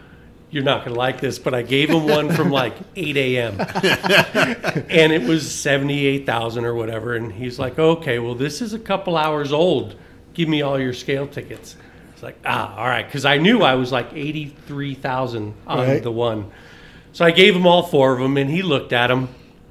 And he was so nice, JR, because he looked at it and he says, well, I see the loader operator just got you a little heavy on this one. Because all of my other tickets were good, but he did. You know, you ask, you're sitting in front of a big pile and getting loaded by a loader that can fit about 10, 12 tons Right. in one bucket, and you're asking for 26 or 27 tons. And, you know, I mean, can you figure out what a ton is on the ground? A ton of sand. Right. It's not much. It's about that tall and about that wide, right? So anyway, he got me a couple tons over, and not even a ton and a half. But anyway, he gave me my tickets back and said, thank you very much. Tell the guy to lighten up a little bit on your next round. That's good. That's a good story to hear. Yeah, and I was like, thank you so much. And here I've got this trainee with me and everything. I'm like, we're getting a ticket, Bob. You know? But it was very cool, yeah. Good. Yeah. But he has since retired. So, but yeah. Oh, that's funny. Another guy just trying to do it right. Absolutely. Keep us doing Yeah. it right. Yeah. But back, and I'm sorry, but back to that. So the mobile, specifically the Metro Mobile van will go out and work with other cities. It's not like they're paid by the city to go out. and Oh, work. I see. They'll go out Okay. and work because they have jurisdiction anywhere, right? Okay. Because they're state, so Sure. that's why they can move around. And I think Colorado Springs may have scales. Fort Collins and Denver are the only ones I know here in the metro. I think Broomfield does. Do they? I think so. Okay. Those seem to be the portables are where we seem to run into the Yeah. relay. Gotcha. And it feels as though it's just chaos in there because, you know, I'm making it up. Of course, you always make things bigger than they are. But Right. like 10 motorcycles are running around that have pulled in 30 different trucks, and there's no place to park, and like, you know, they're keeping straight 20 licenses and registrations, and hey, this guy needs inspection, and you know, there's a lot going on, Right. And we've just always felt a few times that has happened. Yeah, when They're like, no, you don't waste our time. You're overweight. Right. You know what I mean? And a couple of them, one was out here at Adams County at the State Patrol building on Vasquez, right off 76. Yeah. And the driver called and he's like, Dave, there is no way I'm overweight. I checked. They've been there all day. I mean, I've checked I'm good, and they will not reweigh me, you know, and I ran out there. It was kind of funny, JR, because I parked and I was a long ways out of the way, and I went and spoke with the driver, and he said, yeah, they won't let me reweigh. They're writing my ticket right now. And I walked up, and it was as though I was a villain approaching, you know, these guys, and it was almost as though hands went to their hips, like, why is this, who's this guy, you know? And I'm like, guys, I just want to see if we can get a reweigh. And, you know, they literally just pulled him around and checked, and it's like, oh, he is good to go.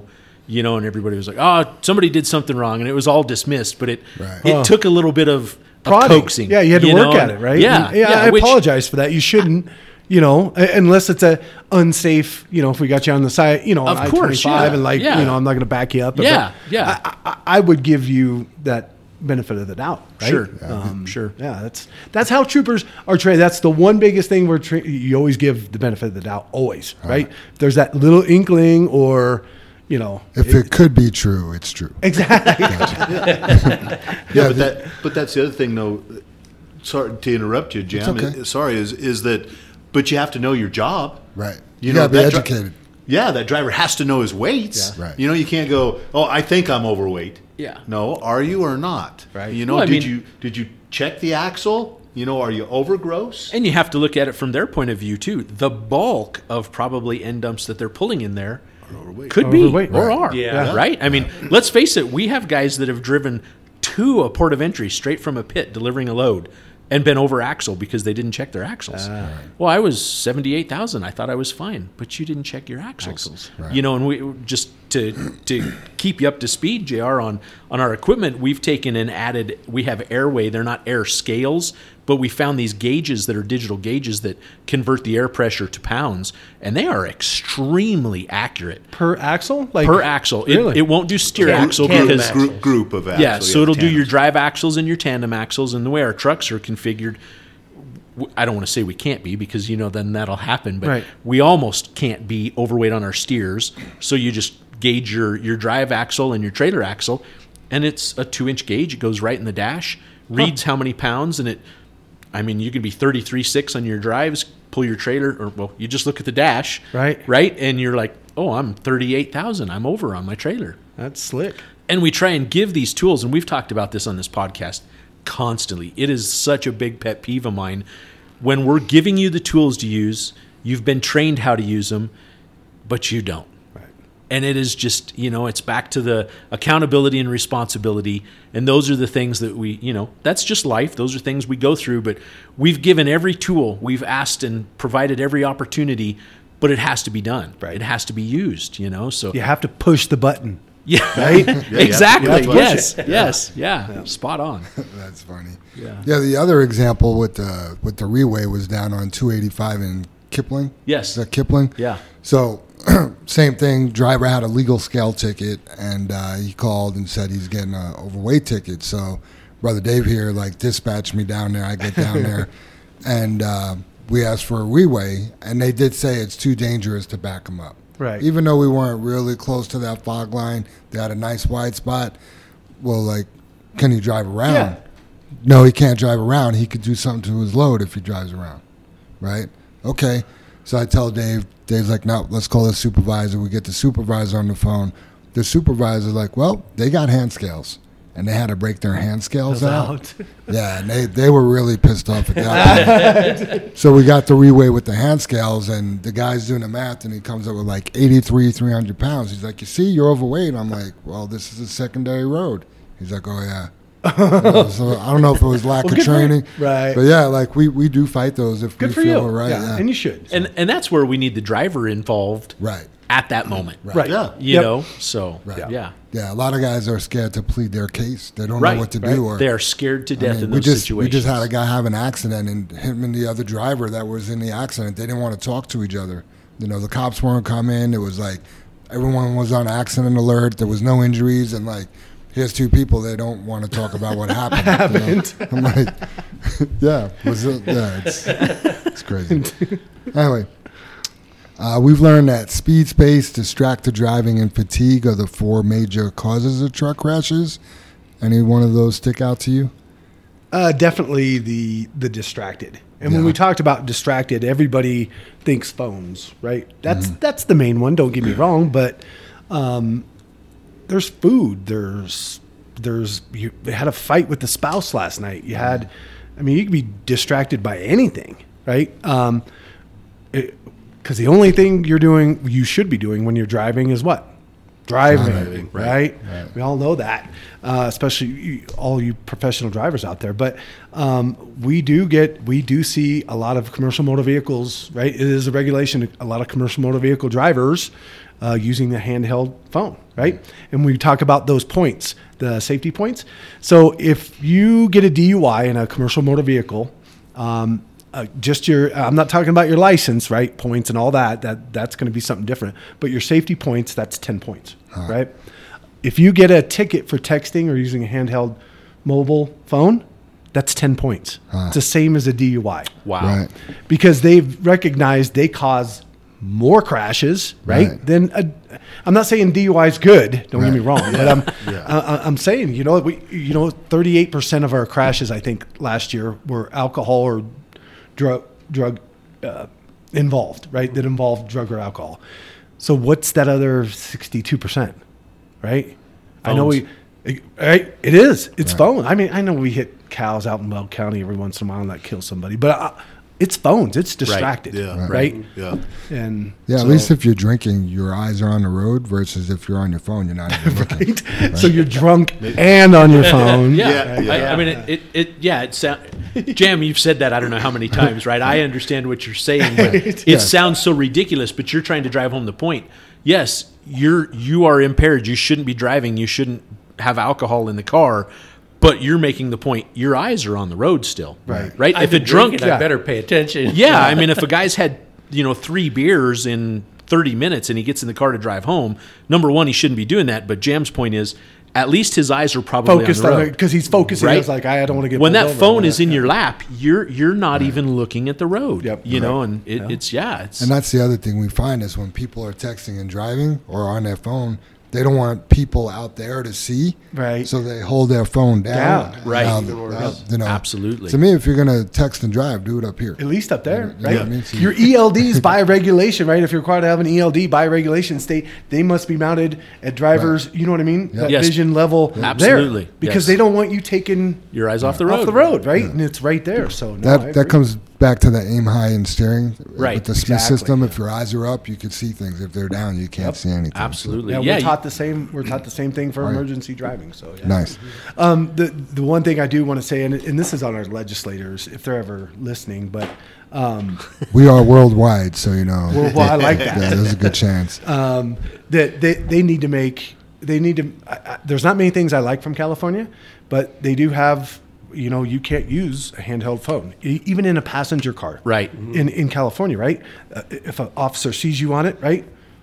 They need to make it a primary. They need to do that. Yes. Right? I agree. 100%. I think New York's the same. I mean, is it? I think so. Even if it's a safety thing, I mean, we've all faced it. How many times are you at the light and somebody's on their phone? At least they're not doing it while they're driving, but the light changes and nobody moves. Right. I mean, it has to help so many things when you're driving. That pisses me off.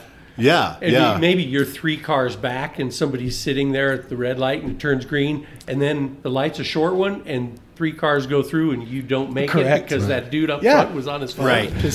I mean, it would help so many things. I've become the honk instantly guy instead of waiting. I mean, because they are not looking. Right. I mean, you can see their heads down. Yep. I mean, you can read it. It's as you drive all day.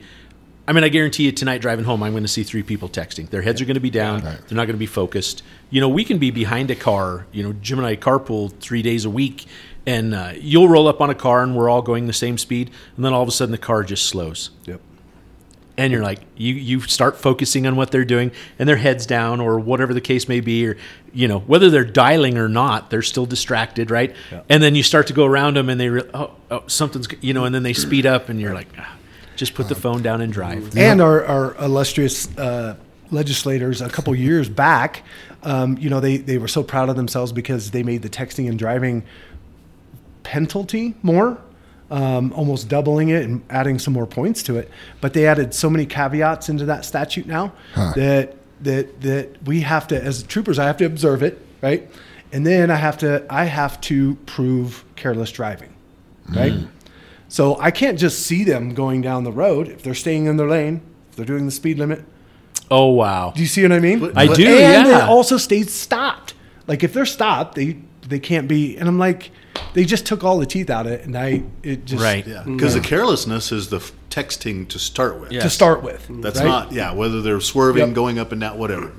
Yeah. So that's frustration. And, It is. and we've got the cameras, right, Jam? I mean, Samsara is starting to pick that up and help with that. Yeah, And knock on wood. Yeah, Knock it on does. wood. We don't have a lot of distracted driving. Absolutely, Yeah. absolutely. I mean, we did with the geotabs, but I think that's curbed. Right. Yeah. Yeah, So because we even had one JR that the driver stopped in traffic, nothing else going on, hadn't used his phone because we caught it on camera, but then he got the phone out sitting and was looking at it and doing whatever with the phone, but he let his foot off the brake and rolled into the car in front of him, and it was like. yeah, And- but from and there, pushed him for a little Yeah, ways. from there, like Really? like Yeah. he was texting, and then like something he felt something. He looked up for a second, and then went down and started pushing the car. Yeah, it was bad. That was his last day. And we had it all on the old camera system. We could see what went on, and you kudos they did it when they got stopped, but look what happened. So Right. just It was stopped in a lane of traffic, yeah, it's still right? I mean, Yeah. it was 2 lanes of traffic, both cars, both lanes backed up for hundreds of feet, Right. multiple cars. As a matter of fact, we pushed the car so far that you could see the guy in the front camera. He's like, Trying he to was going to push him into the next car. Yeah. And this was all happening at 1 mile an hour, 2 Right. miles an hour. I mean, you could walk faster than it was happening, but it was happening. Right. It was real. So that's The other indication I get a kick out of is when there's a double left turn lane or a left turn lane, and they start going, and then the car in a straight lane goes because they haven't been paying attention. Right. They're like texting them like, "Oh shit, it's time to go." You know? I find I do get a lot of following too close because you can tell, like if you're out on the highways, like at highway speeds, if somebody's like texting, they'll get behind a semi and they'll just hang there. Right. Like, what are they doing? Because the semi's doing 8, 10 less than regular, but they're sitting there and they're following too close.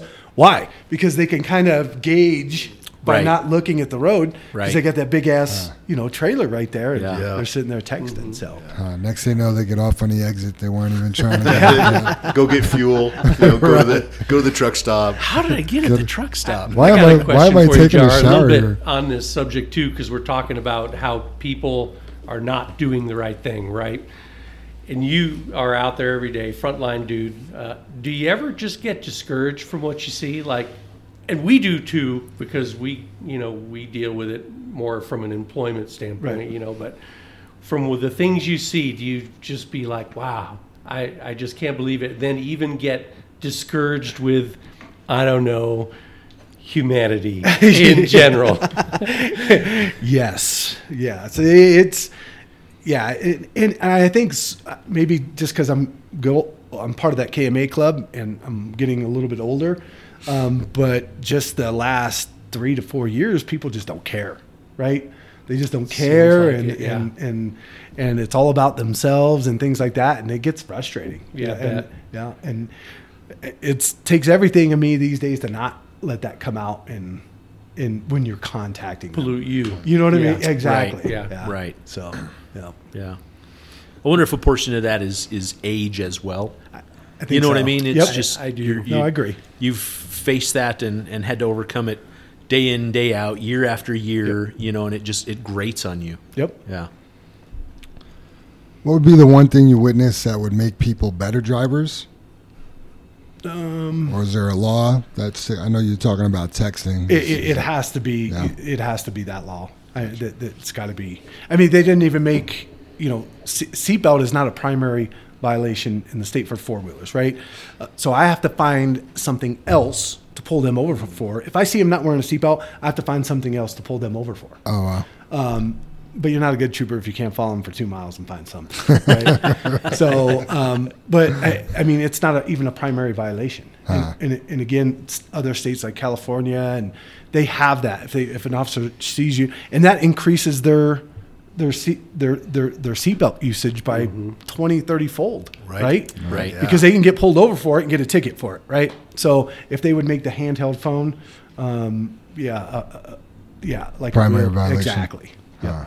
And it gets frustrating for CMB drivers because that is a primary violation because of the regulation. Yeah. Right. So if I see, even a driver just sitting there in a JFW truck sitting there at the stoplight texting, he's going to get stopped. Yeah. Yeah. That's because it's a regulation. Absolutely. Gotcha. I would venture to reach out and say that as a whole, you guys have been pretty lenient on that as such. Right. Because I feel like I see it pretty often, that and I don't hear about, I got a ticket for that, or this, or I got a that. violation for that. Yeah. So I mean, I hope you're not lenient on it, but I feel like it hasn't really been pushed because that's been how long has that been a law now in the commercial motor vehicles? 3, 4 years? 4 years, I believe. Yeah, the way time flies, I believe that. Maybe even longer. Yeah. Because I felt like it had been in for a year before we really realized it. Right. And it was like, listen, you guys, you need to have hand-free mounts, Yep. hand-free devices, all of that. This is real. And I think we looked up the fines at one time, and up for that driver, isn't it? It's a pretty outrageous. 1,200 It is, or yeah. 1,000 or Yeah. something like that. Right? I mean, it's Yeah, I don't It's know off actually the top in of our my head. notebook, Dave. The driver I want to say is $2,700, and the company is like $15,000 or something. It's huge. I think when the fines first came out, that's what brought it to our attention is, we saw it in like Commercial Carrier Journal or whatever the case was. And that's when it opened our eyes to it, so yeah. Well, another thing with the handheld with the CMBs, if you get 2 convictions of that, if a driver gets a second conviction within 2 years, they're disqualified for driving. Oh, wow. If they have a CDL for 60 days. Wow. Right? Did That's not know good to that. know. So, yep. And a third subsequent on that is 120, if I remember correctly. Wow. So that's that's money, right? Yeah. You can't Yeah. work for 2 months, Yeah, technically, right? Hurt your pocketbook. Yeah. Well, and that's for us, that's an insurance issue because our insurance looks Yep. at us, and like Jim mentioned earlier in the podcast, you need to be defendable. Right. Right. We can't hire a driver if, even though his current driving record may be clean, but as you know, they go back in time, but they can only go back 3 years. But they are kind of looking at some back in time. If we've got a guy that, hey, 5 years ago or 8 years ago, he had speeding ticket after speeding ticket after speeding ticket. When this goes to court, this guy's not defendable. That's way to- an yeah. issue. So, and it opens our eyes. We don't want that guy, right? We want the safe guy. Yep. So yeah. Yeah, and you mentioned it, JR, just like Frank Azar. We've had it. Fortunately, maybe just twice, I think, where we've been sued in an accident. But that's what we try to preach to the drivers. They didn't sue just us; they did sue the driver. Driver as well, And, yeah. and Absolutely. our insurance company represented the driver, but it's their living they're putting in jeopardy right now. Yep. And the one driver was a good driver, and our fault. He choked on coffee is what happened, and he found out he had a condition, and it happened to him before, and we took care of the accident, and it turned out okay. Bad for the people we hit, but they were taken care of the proper way. Our fault. And luckily not injured. Yeah. I mean, injured severely. I mean, they went yeah. back to a normal life. Were they impaired during the rehabilitation time? Of course, yeah. Yeah. We totally Yeah. screwed up. Yeah, and in the other case, they brought up the other driver, not in that case, but he'd rolled a truck 20 years before he worked for us, and just kind of like you brought up, they just took us through the coals. Like, did you know that? Were you aware of that? And we're like, yeah, it's on the driving record, but his current driving record for like the last 10 years is spotless. Right. We can't hold that. In what circumstances did he roll the truck in? And all that kind of stuff. So yeah, it's a big deal. Yeah, it's liability. Yeah. Yeah, absolutely. Jerry, you spend a lot of time working Clear Creek, U.S. Highway 6? From time to time. Yeah. Jeffco is one of my counties up there. Gotcha. Any advice for our guys coming out of Fry Pit 6 headed down? So the last two we had fatal. Well, one was a fatal, one was a serious injury crash. They were loaded correctly. I mean, they had the right weight, right? The gross weight was correct. But taking if they were suspension issues, right? Their suspension failed, tipped the trailer, Wow. right? And so we started looking at it like, is this from the daily? You know what I mean? Because even if you're low, I mean, that's a lot of weight, right? Yeah. And you're taking Yeah, the curves, twisting and the turning, grades, going and- down that constant, canyon every day. And one was a shackle on the suspension on the rear trailer, the U-bolt that held the axle and the suspension on there. And I'm like, I don't know if it was loose, prior to, or it didn't break. It just came off. So is that something that a driver would get on a pre-trip? Does that make sense? Yeah. Right. We're looking through, or Right. a mechanic doing their, Yep. weekly short PM, service. or Right. I don't know. But yeah, they've been suspension issues. Huh. Were those both in 2021? One was 19. That was the fatal, or maybe it was 20, and then the other one was 21. Gotcha. So the one thing I did bring, because you asked specifically about that. So does JFW utilize divisible overweight permits? Yes. We do. Yeah. Okay. So do they utilize those permits from the fry pit? Don't say anything. Is the Not setup. not anymore. Not Okay, anymore. this was very eye-opening for me, when I Right. started going through, because we had some questions about that, and the ports had set up one day down at the bottom there on 6 at 58. Sure. And it's 85,000. Right. You can't utilize those permits, Yeah. coming down. We've had a lot of kickback, and we've tried to get that out to CMCA, because I think good companies didn't really know that, right? Right. They weren't trying to skirt No, the... We we did were that. using it Exactly. because we Yeah. thought we could. Yeah. But yeah. That stopped. I don't know. Yeah. So did you guys hear that? Can't use it, just like we're doing right now, right? Yeah. So nothing over 85 is what I just heard. Correct. In the Okay. canyon. Yeah. At Right. any time, from 119 down to Highway 58 on 6 there. Right. Okay. And, we got a lot of pushback because, well, then where am I supposed to, because I can only take 80 on 70. Right. So I'm like, well, don't weigh heavy. Right. I mean, that's the only thing Right. you can do. Yeah. Yeah. So you guys heard that too. Over the top, 80,000, right? Yes. You don't load 82 and go over the top. That's what we call it when we come down 70. Oh, it was over the top? Over the top. Yeah. Gotcha. Yeah. And we talk about that permit that is for secondary roads. That is Correct. not for the interstate. Correct. Yes, it is an intrastate, meaning no I. And also, just a FYI, we cap, even though those permits are good for 97,000, we don't let the guys or girls haul over 92,000. Yeah, just because our trucks are so light duty, Gotcha. it's not good for the trucks. That's a good Yeah, call. Yeah, we're not rated for that. Yeah, you're back to the suspension issues and all Yep. that kind of stuff. We're done. Can't do that. Our equipment, we've gotten lighter and lighter and lighter tear weights, by design, right? I mean, the more legal weight we haul, the more money we make, and the Right. more money our drivers make, and so we're teetering on the point with our equipment. We are lightweight versus light duty. You know what I mean? Yeah. We're I right agree, on yeah. that cusp. So I mean, and a lot of the people that are new to the industry will have a lot of guys. It's their dream. Hey, they saved money for 10 years working for somebody else, and they went and bought a truck that may have 6, 7, 800,000 miles on it, and it was a road truck, and they're hooked to a side dump, and they got that permit, and they're hauling 98,000 pounds down the road, and that truck was never designed for that. Right? No. And it's 10 years old, and it's fatigued, and it's got 800,000 miles on it, and it just scares us to death. I mean, we understand the liability. We have the knot in our stomach every day, waiting for that phone call or the shoe to drop or whatever. Our hearts sink when that happens. Right. Whether it's us or someone else, the liability there is just, it's crazy. Overwhelming. It just Yeah. is. Yeah. Yeah, and for us, JR, too, as long as we've done it over the years, and we try to give an example, you load, let's say 85,000, we're on a secondary or whatever, or even 80,000.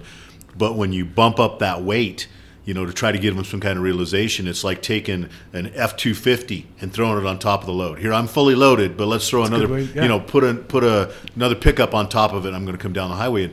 And that truck just does not operate the same at 80 as even at 85. But you get into the 90s, and that truck is just, it pulls different. It stops, definitely stops different. But the whole ride about it, and if you don't have enough experience, you don't realize that. Right. Just like you said, going around a corner, whether it's suspension failure or not, you can't go around that corner at 90,000 on compared to 80,000. 80,000. It just doesn't. Yep. Everything is just amplified. dynamics. I mean, we Yeah. talked, last week I was hounding on going around the potholes, right? I mean, our roads are horrible. We're the 47th worst state for roads, right? I believe that. In the nation. Yeah. And, we talked about that because we lose airbags, we lose suspension parts, we break things. And I mean, every truck in our fleet is less than 5 years old and under 500,000 miles. That's our goal. Right. So when I think of an even older truck and I think, oh my gosh, how much worse scenario is that? And we're just so focused. We're almost hypersensitive on all of that because, back in the day when Jim and I started trucking, I mean, if we were told if we were in 100,000 pounds, go back and get more. JR. I'm not going to lie to you. I mean, that's how it was, right? When we started driving, and our very first audit, we'll never forget the guy. His name was Rod Northrup. And he stopped a rock trailer that we had he had 30 tons on that rock trailer, and that driver was probably 98,000 pounds. I mean, I make the joke, it looks like a pissant pulling a loaf of bread. I mean, it was, if that were to happen today, Jim and I would be mortified. Right. You know what I mean? Like, oh my gosh. And when Trooper Northrup came in to do the audit, Jim and I were like, we're out of business. We're done. How are we going to survive this? And what an education. I mean, I call him Rod, we call him Rod to this day, right, because he opened our eyes. He gave us the motivation. He gave us the ability to fix things and educate us. And I mean, we had nothing at that point. We didn't have truck files. We didn't have driver files. We were absolute idiots, right, at the time, but we didn't know any better, right? So, I mean, it is still today. Again, before our podcast here, we talked, and it's education. We have to educate ourselves, every day. It's something new, and you go through that. So every time we've been through an audit, none of them have been perfect, but we feel we get better each time, right? Okay, now we need to do this. Now we need to do this, and you make the change and you adapt and you overcome. Yep. And, that's in our creed. We face and overcome all that stands before us. Well, this is how we have to do it. You can't keep doing it wrong and expect to stay in business. Correct. You have to do it right to stay in business. So that's just one of those things that we preach about. Yep.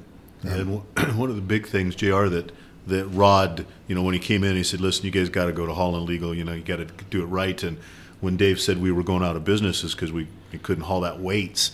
And we try to tell the story, and it's hard for anybody to believe, especially a driver out there. But when we lowered the weights down to 80,000 and started doing it correct, we actually picked up a load a day. Really? Yes, and it's hard to believe because you're adding, let's say you're adding 2 tons of load, but we picked up 25 tons by gaining that extra load because it was quicker, it was easier, the truck was easier. You're driving it like it should be driven. Exactly, JR.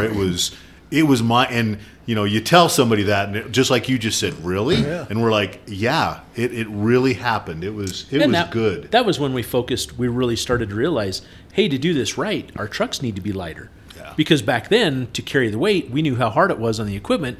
So we were buying super heavy trucks, heavy duty, like we need to carry 100,000 pounds. Right. Yeah. And then it was like, well, wait a minute, we need to take a different approach here. And to do it right, if we can get lighter and carry this, wait a minute, we're carrying 27 tons legal now, where before 27 tons, we were at 85,000. Right. Now we're barely 80,000 pounds, if that, with 27 tons on it. It's like, wow. Can you guys come give some of these safety talks to my other carriers? And, Yeah. Wow. Yeah. That's yeah, a good story. We invited Rod back when we got our first C12s and the aluminum trailers, the Yeah. Ravens. We said, come on down. We got some new real light equipment. Have a look at this stuff. Yeah. Cool. We'd when you say come give it to the other carriers, that's what we want to set that bar, and when you talk about our CSA score on, terrible paperwork on our part. You know, we got lax on that stuff, and it's not an excuse, JR. It's just we're not doing it right, you know. So We didn't do it. Yeah, we didn't do it. So when Dave talks about that, is okay. Here's the next step. How can we do it better? And with the technology, you know, we have the apps now. We have different programs. We're tracking hours. You know, we're doing all that kind of stuff in town. Having the drivers put their hours in there, and it's just easier. And the technology's there. So we continually get better. Good. Yeah, the artificial Impressed. intelligence with the cameras, and I mean, we were just that like took us light years forward, is how I felt, because we always preach about being a Boy Scout here. Dave's favorite term is, you know, be a Boy Scout, be prepared, right, and be proactive. So we always talk about being proactive, because the majority of the scenarios that our drivers are in, we've been in. Right. I mean, the majority of them, right? That's part of that Experience. leadership. Yep. Exactly, right? So when you talk about that, you have to educate that guy, and that's what's so cool is we went from cameras that made us reactive, because all we could do is wait for something to happen and research it, to where now the camera's telling us, hey, this is happening right now. You need to take a look at it, yeah. right? You know, and it was that aha moment, thinking, this is amazing, and it really has. I mean, we had a driver, we bought 5 trailers out of state, and we had a driver make it back with the 5th trailer yesterday, and it was so funny. I was listening to him talk to Jam in the hallway, and he goes, I was able to, you know, he did something on his time, and it gave him more time to get back, so he was able to drive slower. And he was like, I was able to get my safety score back up on this last trip, and you know, he was so excited about it. Yeah, it was that was just awesome. It's so cool to hear that. Yeah. You know what I mean? That was his goal in that trip. And I mean, he made those 5 trips. It was super, made it look super easy. But, you know, I also feel that's one of those tools, right? You can, as a driver, we can have people out there that take that camera and go, oh, they're just watching me. They're watchdogs. And, you know, that's not a good company, or blah, blah, blah, blah. Or you have this guy that he's like, man, it's making me be better. Yep. I got my safety score up here, and he's super stoked about it. And that's what you want. That's right? awesome. Yeah. And my hat's off to you, because I know that shit ain't cheap. Right? Right. Yeah. I mean, that's a big investment. You made not just, but also in your drivers, right? And I recognize, I'm like, that's a great investment that you Right. made, and I don't see it as a big brother type of thing, you know. That's, Yeah. Oh, it's to make us all better. So. Yeah, Dave will probably tell a story, because we got some pushback when we first put the cameras The in. first ones. Yeah, the Yeah, first 2.5 ones. years ago, we Yeah, had that yeah. system for 2.5 years, Yep. Yeah, and which we had to cancel a contract. And, you know, I mean, the test that Jam did on these new cameras, I mean, he had to prove it to us that this was worth, Right, like, the invest- wait a minute, we've already got cameras. What do we, you know what I mean? Kind of one of those, like, he goes, no. This is what this is about. And we tested them. And anyway. Yeah, go on, because since Jim. we just changed, I'll go back to the story, but since we just changed, JR, it was $325,000 Wow. was the investment in the cameras That's a over big the investment. period to have them put in.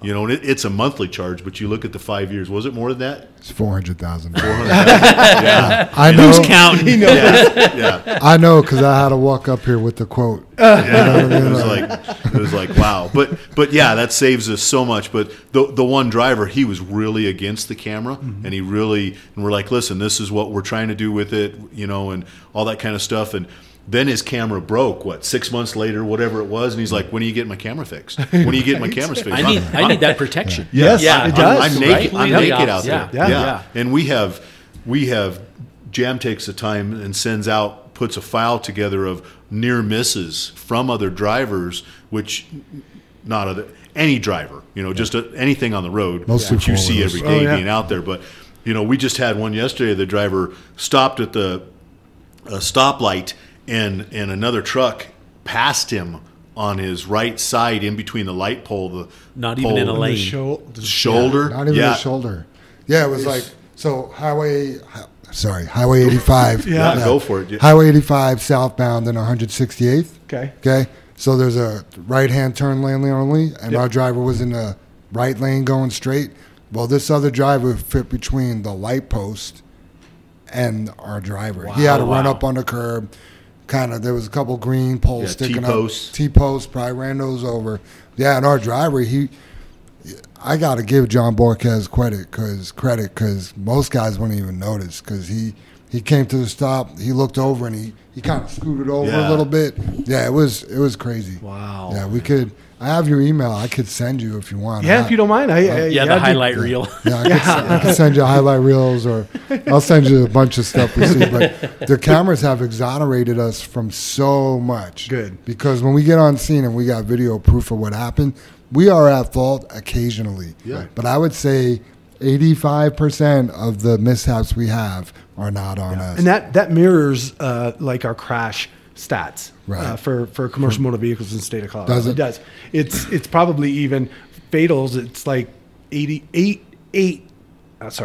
8% of the time the CMVs at fault in fatal accidents that occur. Right. Right. Only 8%. Right. So that kind of Yeah. mirrors what Yeah, the I believe it. damage and- We had a lady try to kill herself in front of one of our trucks. Ran right in front of it. She had COVID psychosis, if you could Yeah, believe that. that's what they call That's it. what they called it. That's Yeah. what They they call Really? it. Yeah. Yeah. But anyway, we were able to show that not only did he wasn't speeding, he wasn't texting and driving. He tried to avoid the lady. Not only then, but for miles ahead.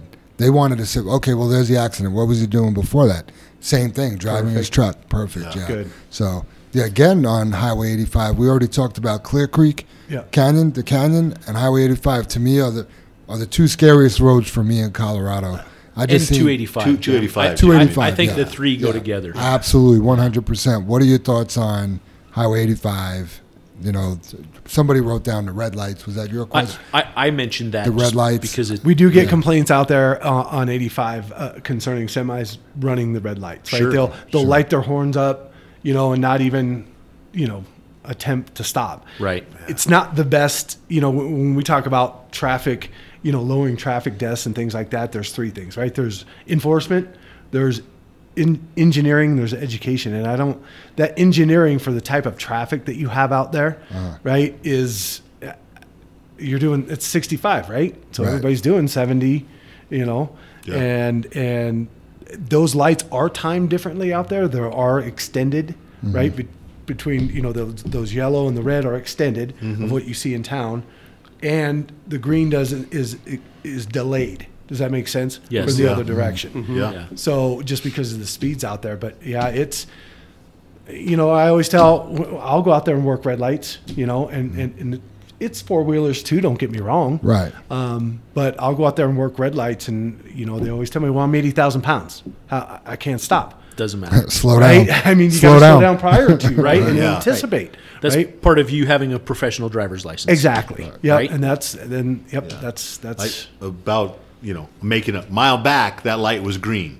Is it still going to be green when I get there in a mile? exactly. No. Stale green light, prepare for it. That does, I had totally forgotten about this. So years ago on Highway 85, they used to have the yellow sign up there that had the flashing light on it when the green light was about to change red. Right.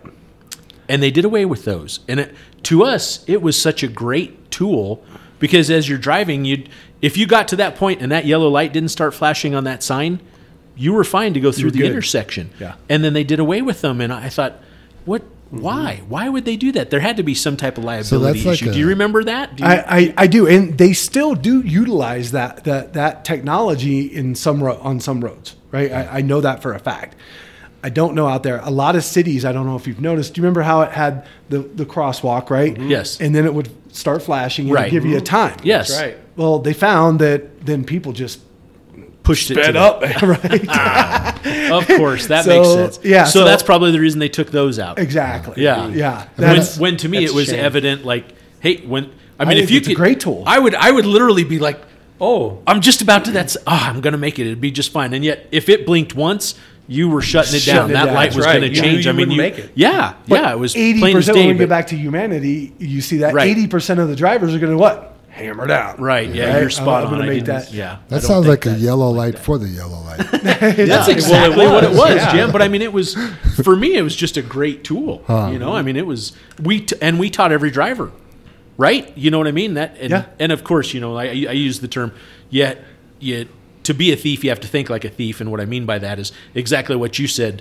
They would see that yellow light and Hammer hit down. the throttle, right, and go through it. Where I didn't think like a thief. I'm like, oh, the yellow light, the light's going to change. I need to stop. Right. Yeah, Yeah, there's a reason why, those speed trailers that have, that show your speed as you're going down.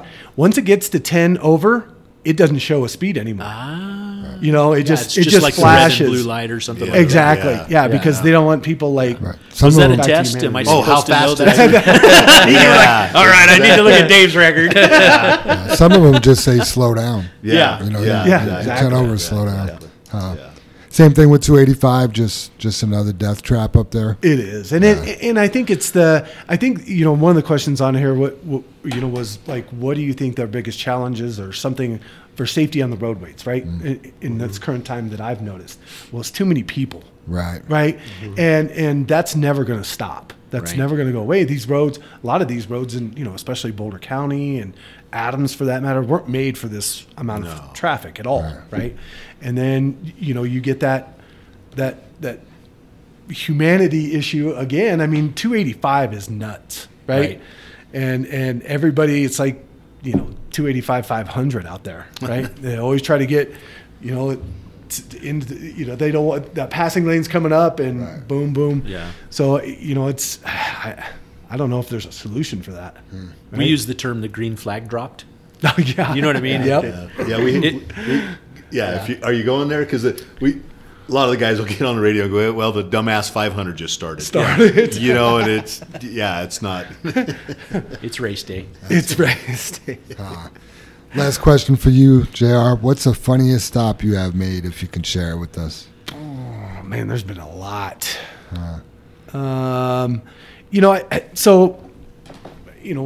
When you first start, you're working graves a lot, and I was stationed in Jeffco, and come 11:30, 12 o'clock, you've gotten through rush hour and all your calls for service, so it's time to go drunk hunting, right? And that's you're trying to for safety purposes. You know what I mean? I mean, you're out, you're drunk hunting. So I was on I-70 coming down from Morrison, just coming up to 470, and I get this little pickup, and there's not a lot of traffic. It's like a Thursday night, and it's weaving pretty good. And I'm like, I got me one. I already called for backup. Hey, I'm going to be doing roadsides on this guy because it's so bad, right? And I'm like, so I get him stopped, pulled over to the side of the road, and I get up to the car, and I could tell it was a male, right? Just because kind of the hair and the facial, but he was wearing a dress, and he was wearing, which is fine, right? He was wearing a dress, and I'm completely good with that. And I don't smell any alcohol. His eyes are fine. I don't see an impairment of the drugs or anything like that. And so I asked him, I'm like, just straight up, I'm like, what were you doing? And he was pleasuring himself going down the road. In his dress. Yep. And the first thing that came to my mind was, Cousin Eddie saying, sometimes Clark, it's better you just let him finish. So I grabbed the stuff, went back, made sure he wasn't a wanted felon, and he had a nice night. He did have a nice night. He did. Right? Yes. I was going to say, don't let him use your pen to sign a ticket. Awesome, man. That's a good one. Thanks, That JR. is, yeah. JR, is there anything you want to add to any of our discussion before we move on? Nope. I appreciate. Oh, we're not done yet. You'll have your final thoughts here in a minute. Oh, okay, I'm good. Safety topic of the week. I know, big surprise. Following too close. Have we ever talked about that? And I'm going to keep it real short. Just because the cameras only alert us when you're 1 second or less behind another vehicle, right? And we all know it's supposed to be 4 seconds. And what I'm seeing is guys don't feel like they're wrong. They're like, this. Some guys know they're wrong. Like, I'm not mentioning any names, Jack Domenico. He gets pissed off, but it's because he's too close. Yes. Like, he gets it. Like, he's mad that the camera's talking to him, but he understands why it's talking to him. Sure. Mad at himself, not mad at the camera. Right. Yeah. There's other guys, they'll smirk or roll their eyes, and it's like, okay, so let's say you're not 1 second. Let's say it's off, because the camera might say 0.7 seconds. I've noticed this a couple times. It'll say 0.7 seconds, and it's like 1.1 seconds is what I'm counting, right? So let's say the camera's off by 0.4 seconds, okay? You're still not 4 seconds away. Right, absolutely. You know what I mean? So if you think that you're not too close, I promise you, you are too close to the car in front of you. You are not 4 seconds away. So Agreed. That's me And on my we soapbox. have that set at that, right, Jam? The camera's set up for 1 second. There is a beta testing for 0 to 2 seconds and 2 Okay. to 4 seconds. Okay. We're set up for 1 second. Sure. Yeah, which is too close. Yeah. You know? Oh, hands down. Yeah. So, I mean, that's my pet peeve, and I'm on my soapbox here. But if you think you're wrong, if you think the camera's wrong, I promise you the camera's right. Absolutely. Yeah. Yeah. And to drive the point home is it's telling you 1 second. Right. It needs to be 4. Right. That's the point. Yeah, we could turn on that other beta feature. I figured we get this under control first. Right. and then And how many of those a day are we getting? we get a lot of following too close. Probably our most common alert is following too close. Yep. Yeah, How many a day? I don't know. I could tell you that after the podcast, but that is Gotcha. our most. And there's some habitual. But are we guys. getting 10 a day?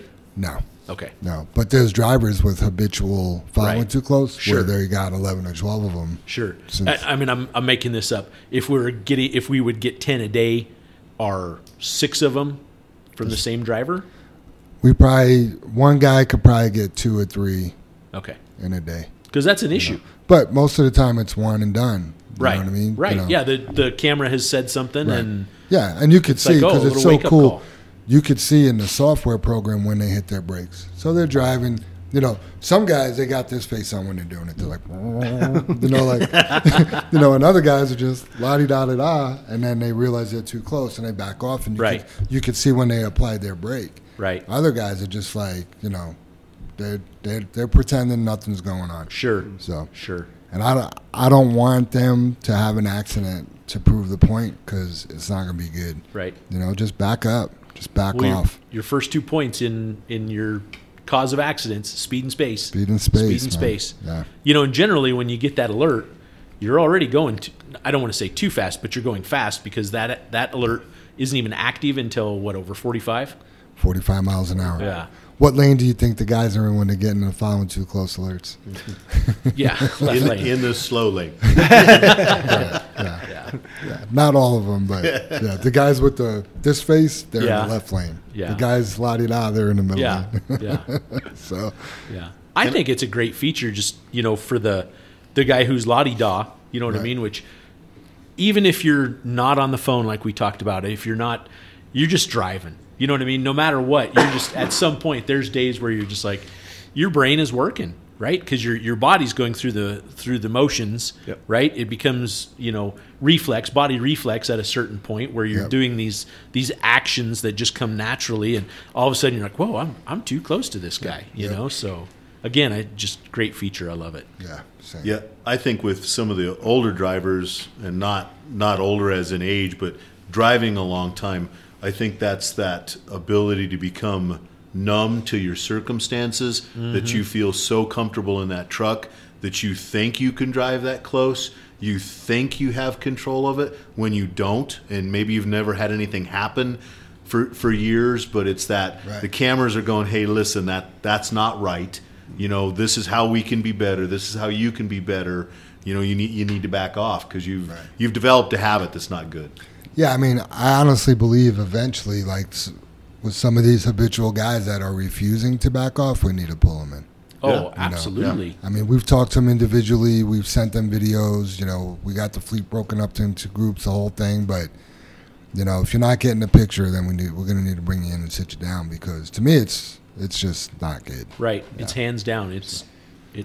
And the thing is, it's not going to cost anything other than maybe save you money if there's an Right. accident. Yeah. Save your life or save someone else's life. That's We've already proven right. hard charging doesn't make you more money. Right. Absolutely. Soup, you got a high road hauling. I wanted go. to add, I just wrote in my notes there on safety topics Yeah. just because the following too close, but I still want to go back and harp on, pre and post trip Great. inspections. And in part of that, I mean, the largest portion of our post trip inspections for me back when I started driving were always brakes. And I mentioned this to JR prior to our podcast about the disc brakes. Now I feel drivers don't even look at their brakes because, number one, you really can't even see them. Right. Right? We're pretty fortunate. All of our aluminum trailers, we have single tires on. So you can, if you take a tiny little mirror, on a rod and stick it in there, you can look at the brake shoes. Right. But if it's in a dual application, you really can't. They do have these alignment tabs, is what they're called, between the wear of the brake shoe and the caliper. So, but I mean, even as I feel like a trained professional to reach in and feel that. Number one, you darn sure can't do it when you pull the truck in and stop it. Right. Right. You get filthy when you do it because you're putting your hands on top of the brakes. Yep. Right. So if you do it in the morning, then you got to go clean up. I mean, it's a pretty long process. And I feel, my 2 cents, I know I'm getting ready to ask you the question, but my 2 cents are we've almost taken a bit of, not responsibility, but yeah, I guess maybe some responsibility off of the driver because of the advent of disc brakes. Yet the disc brakes on the trucks are amazing. Mm-hmm. I mean, we stop better. The brakes last longer. They're just better all around. But there's a component that has taken the driver out of the inspection process on the brakes to a degree. And I feel as if I were still a driver on a daily basis, man, I would want to know my guy in the shop is really looking well at that, or how do I inform myself that my truck has brakes? Because what if we have a mechanic miss it? They're human as well. Yep. I mean, you could just have 2 steel pads that are rubbing on that brake rotor that, unless it's dark, you're not going to see the sparks, right? I mean, there's that. So have you ran into anything? Because this is pretty new for the most part. I mean, they have been out for several years. Our upgrade in trailers the last several years, we had switched the tractors over, probably over 5 years ago. But our trailer fleet is almost all, I think we're at, other than our pneumatic trailers, we're probably all of our end dumps but 2, I think, are all disc now. Which again, beneficial in so many ways. Right. But that one con to me is you can't just look at it. I could go look at a set of brakes, just walk out there with my eyes and go, there's no brake shoes. Right. What's going on? And then I would dive into the brake adjustment. Yep. And I guess those 2 components for me, I feel a bit naked, right? Because it's just not there. You can't see it, can't touch it. So I think part of that is your age. I'm kidding. So, we're all scared of that new technology, and and I get what you're saying. I mean, you're kind of that old school. I like touching those things. I like seeing, but I think disc brakes are a godsend as far as safety. Right? They're awesome. They're quicker for us to inspect because we don't have a lot to inspect. Right. When I'm underneath doing a level 1, they have dust covers on. I'm just looking for if I can see any contamination from any leaks that might be on there, listening for any air leaks or anything like that. But I'm not really touching, like I would like doing the brake, measurements and things like that. So I get what you're saying. I don't know if JFW has had any PB. Do you know what a PBBT is? A performance-based brake tester. No. Have you ever heard of that? Where they shake it? Is that the one they they do have those. Or but they go around the it? dynos. Right. Yep. Yeah. So back in 2017, we bought 3 of these machines. They weren't cheap, right? And they're trailers, right? They're yellow trailers. Okay. And a lot of people mistake them. A lot of drivers mistake them for scales. But not scales, right? And this thing kind of robos out. We have 2 up in Dumont right now. One, no, we just have 1 because westbound's closed, but eastbound is on there. So basically what it does, and it is a CVSA standard brake inspection procedure, and it's also in the federal regulations, right? And they're dead nuts on. They test braking efficiency, which is based on your weight, right? And resistance. Right. Gotcha. And we have found with disc brakes, because that's the only way you can test them, right? The efficiency of them, they're above. I mean, they're probably 30 to 40% more efficient than just your regular, clamp brakes. I mean, that's what we found using the PBBTs. Yeah. So we're looking at getting some fixed ones for the ports. Nice. They decrease the amount of time for a level 1. Right, because we don't have to do any brake measurements. It's checking the efficiency of the brakes. And I really like it because it's as is, right, as it comes in. You guys do a lot of loading, right? And we talk about axle weights. So if it's misloaded, right, it may show that brake is being deficient, right? Right. But I get underneath it and I look at everything, do the brake measurements, pads, everything, it's fine. but it's the way because of the weight, right? And that's the most, because brake measurements, the push rod travel doesn't tell, it just tells you the brake is working. Right. You know what I mean? Right. It doesn't tell you how efficiently Right. it's working. So I hope you all see more and more of those, but that's the only way we can truly. Interesting. Yep. Okay. So yeah, That's good to know. And if you want to go up to Dumont, I'd be happy to take any of you up to Dumont, and you can go up there and we do a demonstration. I just watch them run it and see how it works. Yeah, that might be a great field trip day. Go Yeah. check that out. We had a case, and these are one of the things that you're. I'm not skeptical of the brakes because I know how well they work. I'm fully engaged with them being better, right? But we had one scenario. We have a 2.5-year-old truck. We put a new driver in it, and he kept saying, "Hey, it doesn't feel like the brakes are working that well. It doesn't feel like the brakes are working that well." So, we go out, we do an application test, we make sure there's no leaks, we've got good pads, rotors look good, blah blah blah blah. And again, this was a new driver to us. He'd only been here. How long was Jesus here, Dave? Probably Less 30 than days. 6 months. Yeah, months, right? So anyway, he's making some runs out of fries, and he's 80,000 pounds, goes over the top, comes down and runs that run for like a week to one of our local plants here, and pretty soon he's having problems with the steer axle brakes getting too hot, and writes it up. He keeps writing it up, right? And our shop keeps addressing it, and at a certain point, because we haven't ran into this, our shop is like, there's nothing wrong with the brakes. They apply, blah, blah, blah, blah. This driver's driving too hard. Look at this steer axle brakes. We had to replace the rotors. The pads were shot. You can see the heat cracks in them. You guys need to talk to this driver. So two of our safety team go out and they talk to Jesus and have a great talk and go, are you overdriving? And they kind of question him. This is the science we have, right? Here's our components. They're damaged. They've been overheated and stuff. And he's like, okay, apparently I'm doing something wrong, and let me drive tomorrow and I'll check it. And this was a young man. I don't know how old Jesus is. He's in his 20s for sure, right? And so he comes in. Dave and I share an office, which is that's handy. You can't screw that up, right? So hey, Dave. He comes in and he's like, "Hey, can I talk to you guys?" And we're like, "Yeah, what's up?" And he goes, "Something's not right on that truck. I'm not driving it too hard and I can't stop. I'm having to apply, I'm making it up, like 60 PSI brake pressure to stop. It's all I can do to stop, right?" So our shop foreman, Mikey, he goes out there and he's like, "Well, let me look into it, and pretty soon we've got an application gauge on wheel ends. And it turns out, JR, we had a valve bad, and this kid was driving this truck with virtually no brakes functioning on both drive axles. Wow. Because a valve went bad. And this kid did such a good job. I just got a little tingly over him because he did so awesome in not only not getting upset, because we approached him with the fact that, listen, you're probably not doing something right because these components shouldn't be hot, right? We're thinking you're overdriving the truck, when in actuality, hell, he was doing an amazing job and basically stopping it on steer axle brakes and 2 trailer axles. You know what I mean? He was missing over 50% of his brakes and getting this thing down the road every day in a safe manner for what we think was possibly the better part of 30 days. Wow.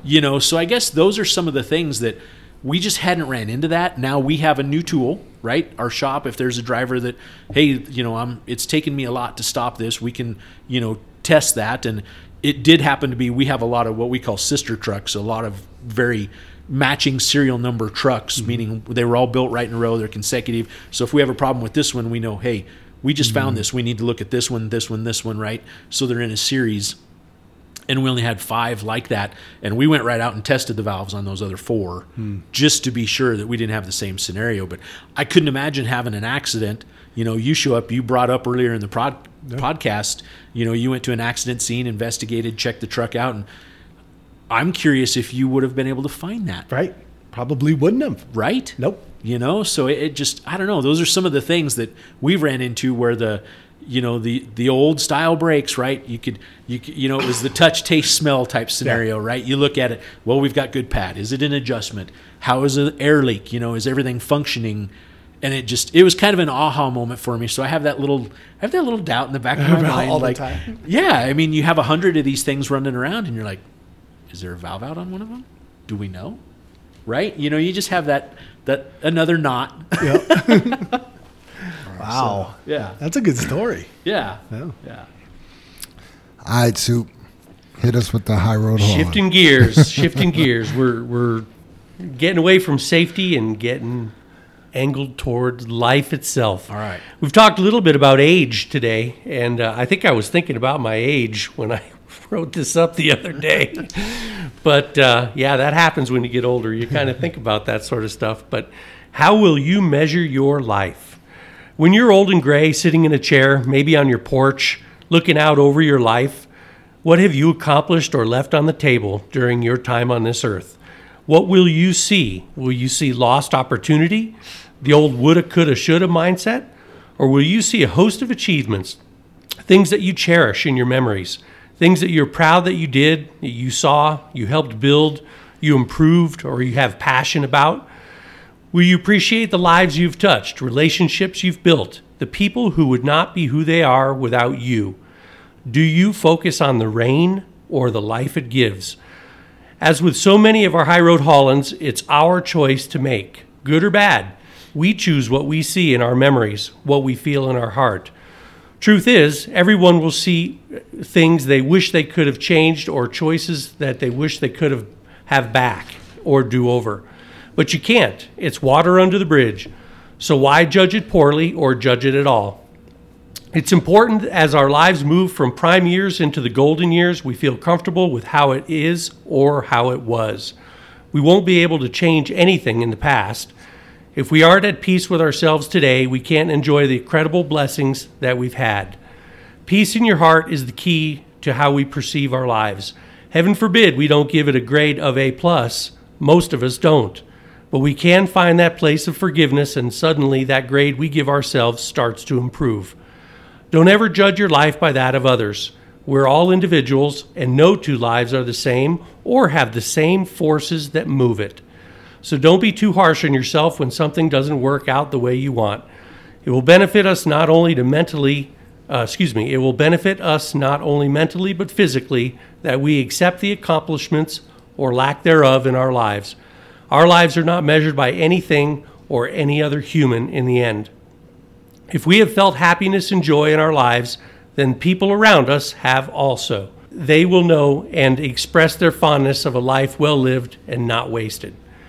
And the quote this week is by Bertrand Russell, who, by the way, because I catch a bunch of flack about this, he was a Nobel-winning British philosopher and author, lived from 1872 to 1970. He said, "The good life is one inspired by love and guided by knowledge." Ah, there Very you nice. go. 98 years old. He lived some life, didn't he? He had a good run. Yeah, huh? yeah, for sure. That was awesome, Dave. Thank you. Nice. Final thoughts, everybody? I can jump in. Yeah. Guys, good. Jump. This one kind of goes out to Rick Collin.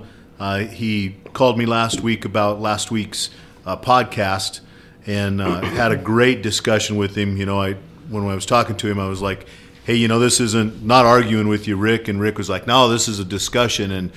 And he mentioned last week's podcast where we, I don't know, for lack of a better word, kind of bashed some of the guys. The incidents up at Pit 6 and hitting the wall and stuff like that. And, for myself, it's frustrating, and I try to make that point of, you guys can't do this, you have to pay attention, and sometimes I feel like it's not easier, but maybe better to, ridicule is not the word, but just bring it up. Point blank, you can't do this. You got to pay attention. This was wrong. And Rick said that he coached kids for quite a while, and he'd do the same thing. How come you missed that play? And he'd bring the athlete up and go, "Hey, you didn't do this. You missed your assignment. What's going on? What are you thinking? That kind of thing." And then he was trying to be a better coach, and he read several books and looked into it, and he found that he got more with praising the good things that went on, because the people would recognize if you're not the best player, and yet you've seen all the praise that top player was getting, that, hey, I want to be like that. I need to raise my own personal bar. And he said he thought he got more out of the team by praising the people and reaching that bar. And he said maybe we need to do more of that in the podcast.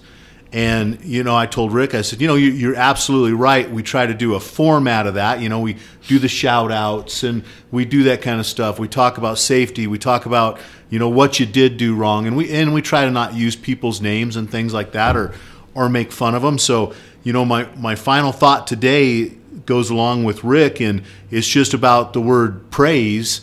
And, we try to end it, hey, thanks, guys. Have a good week. You're fantastic. Go as far as like, hey, we love you guys. You're the what makes the whole machine work. So, with praise, there's admiration, approval, achievements, honesty, a compliment, cheer, acclaim, accolade, and appreciation. So just from me, you guys, I appreciate everybody here and thank you. And if I don't praise you enough, my bad, and I'll work on it. That was a good one, Jim. I'll follow up.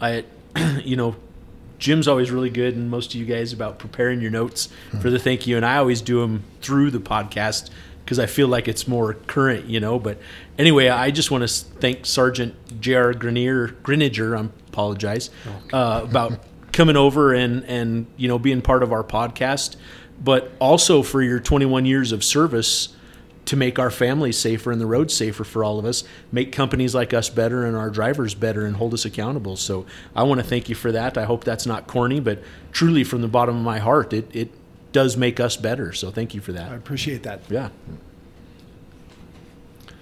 I'm good. Thanks for having me. It's my first podcast. So. Awesome. You did a good job. And to the drivers out there, keep doing what you're doing. I mean, you guys are doing a great job. There's just those little small things and stay safe. It's the crashes that you want to avoid, right? And Sure. always think about those. So How do you avoid those crashes? Right? Following distance, speed, space.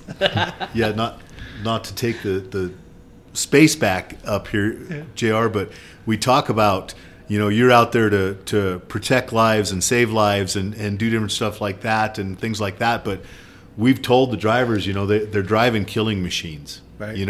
And Jam's one of them is, I wouldn't want you doing that behind my family, Yeah. Right. being behind my family out there. And I'll fight you. Right, and sooner or later you're going to be behind somebody's family or in front of them, and we tell the guys, you can kill somebody in a heartbeat. So you're following distance, checking your truck out. We're driving something dangerous. Correct. And it's, I agree. yeah, it's not good. Think about following your mom. You wouldn't follow her that fast Nope. or that close. Or your daughter. Right. Yep. Yeah, your daughter. Yeah, it doesn't. That's right. Doesn't matter. What about you, Soup? Yeah, let's just everybody be safe out there. We had a great podcast today talking about safety, things we can improve, and all the window tint comes off tonight. Yes, my final thought is it's just kind of hard to believe we're on episode 30. You know Right. what I mean? We this thing just keeps growing, and it was really an honor to have Sergeant Greniger on today, and we appreciate you coming down, and you've been an excellent guest. You seem like a veteran of podcasts, so to be your first one, you did really well. You did. Thank Yep. you. And if I could just borrow your taser gun for about a week, I will return that in perfect condition. That's it, guys. Appreciate you. Yeah. Thanks everybody. Sergeant. Yeah, thanks everybody.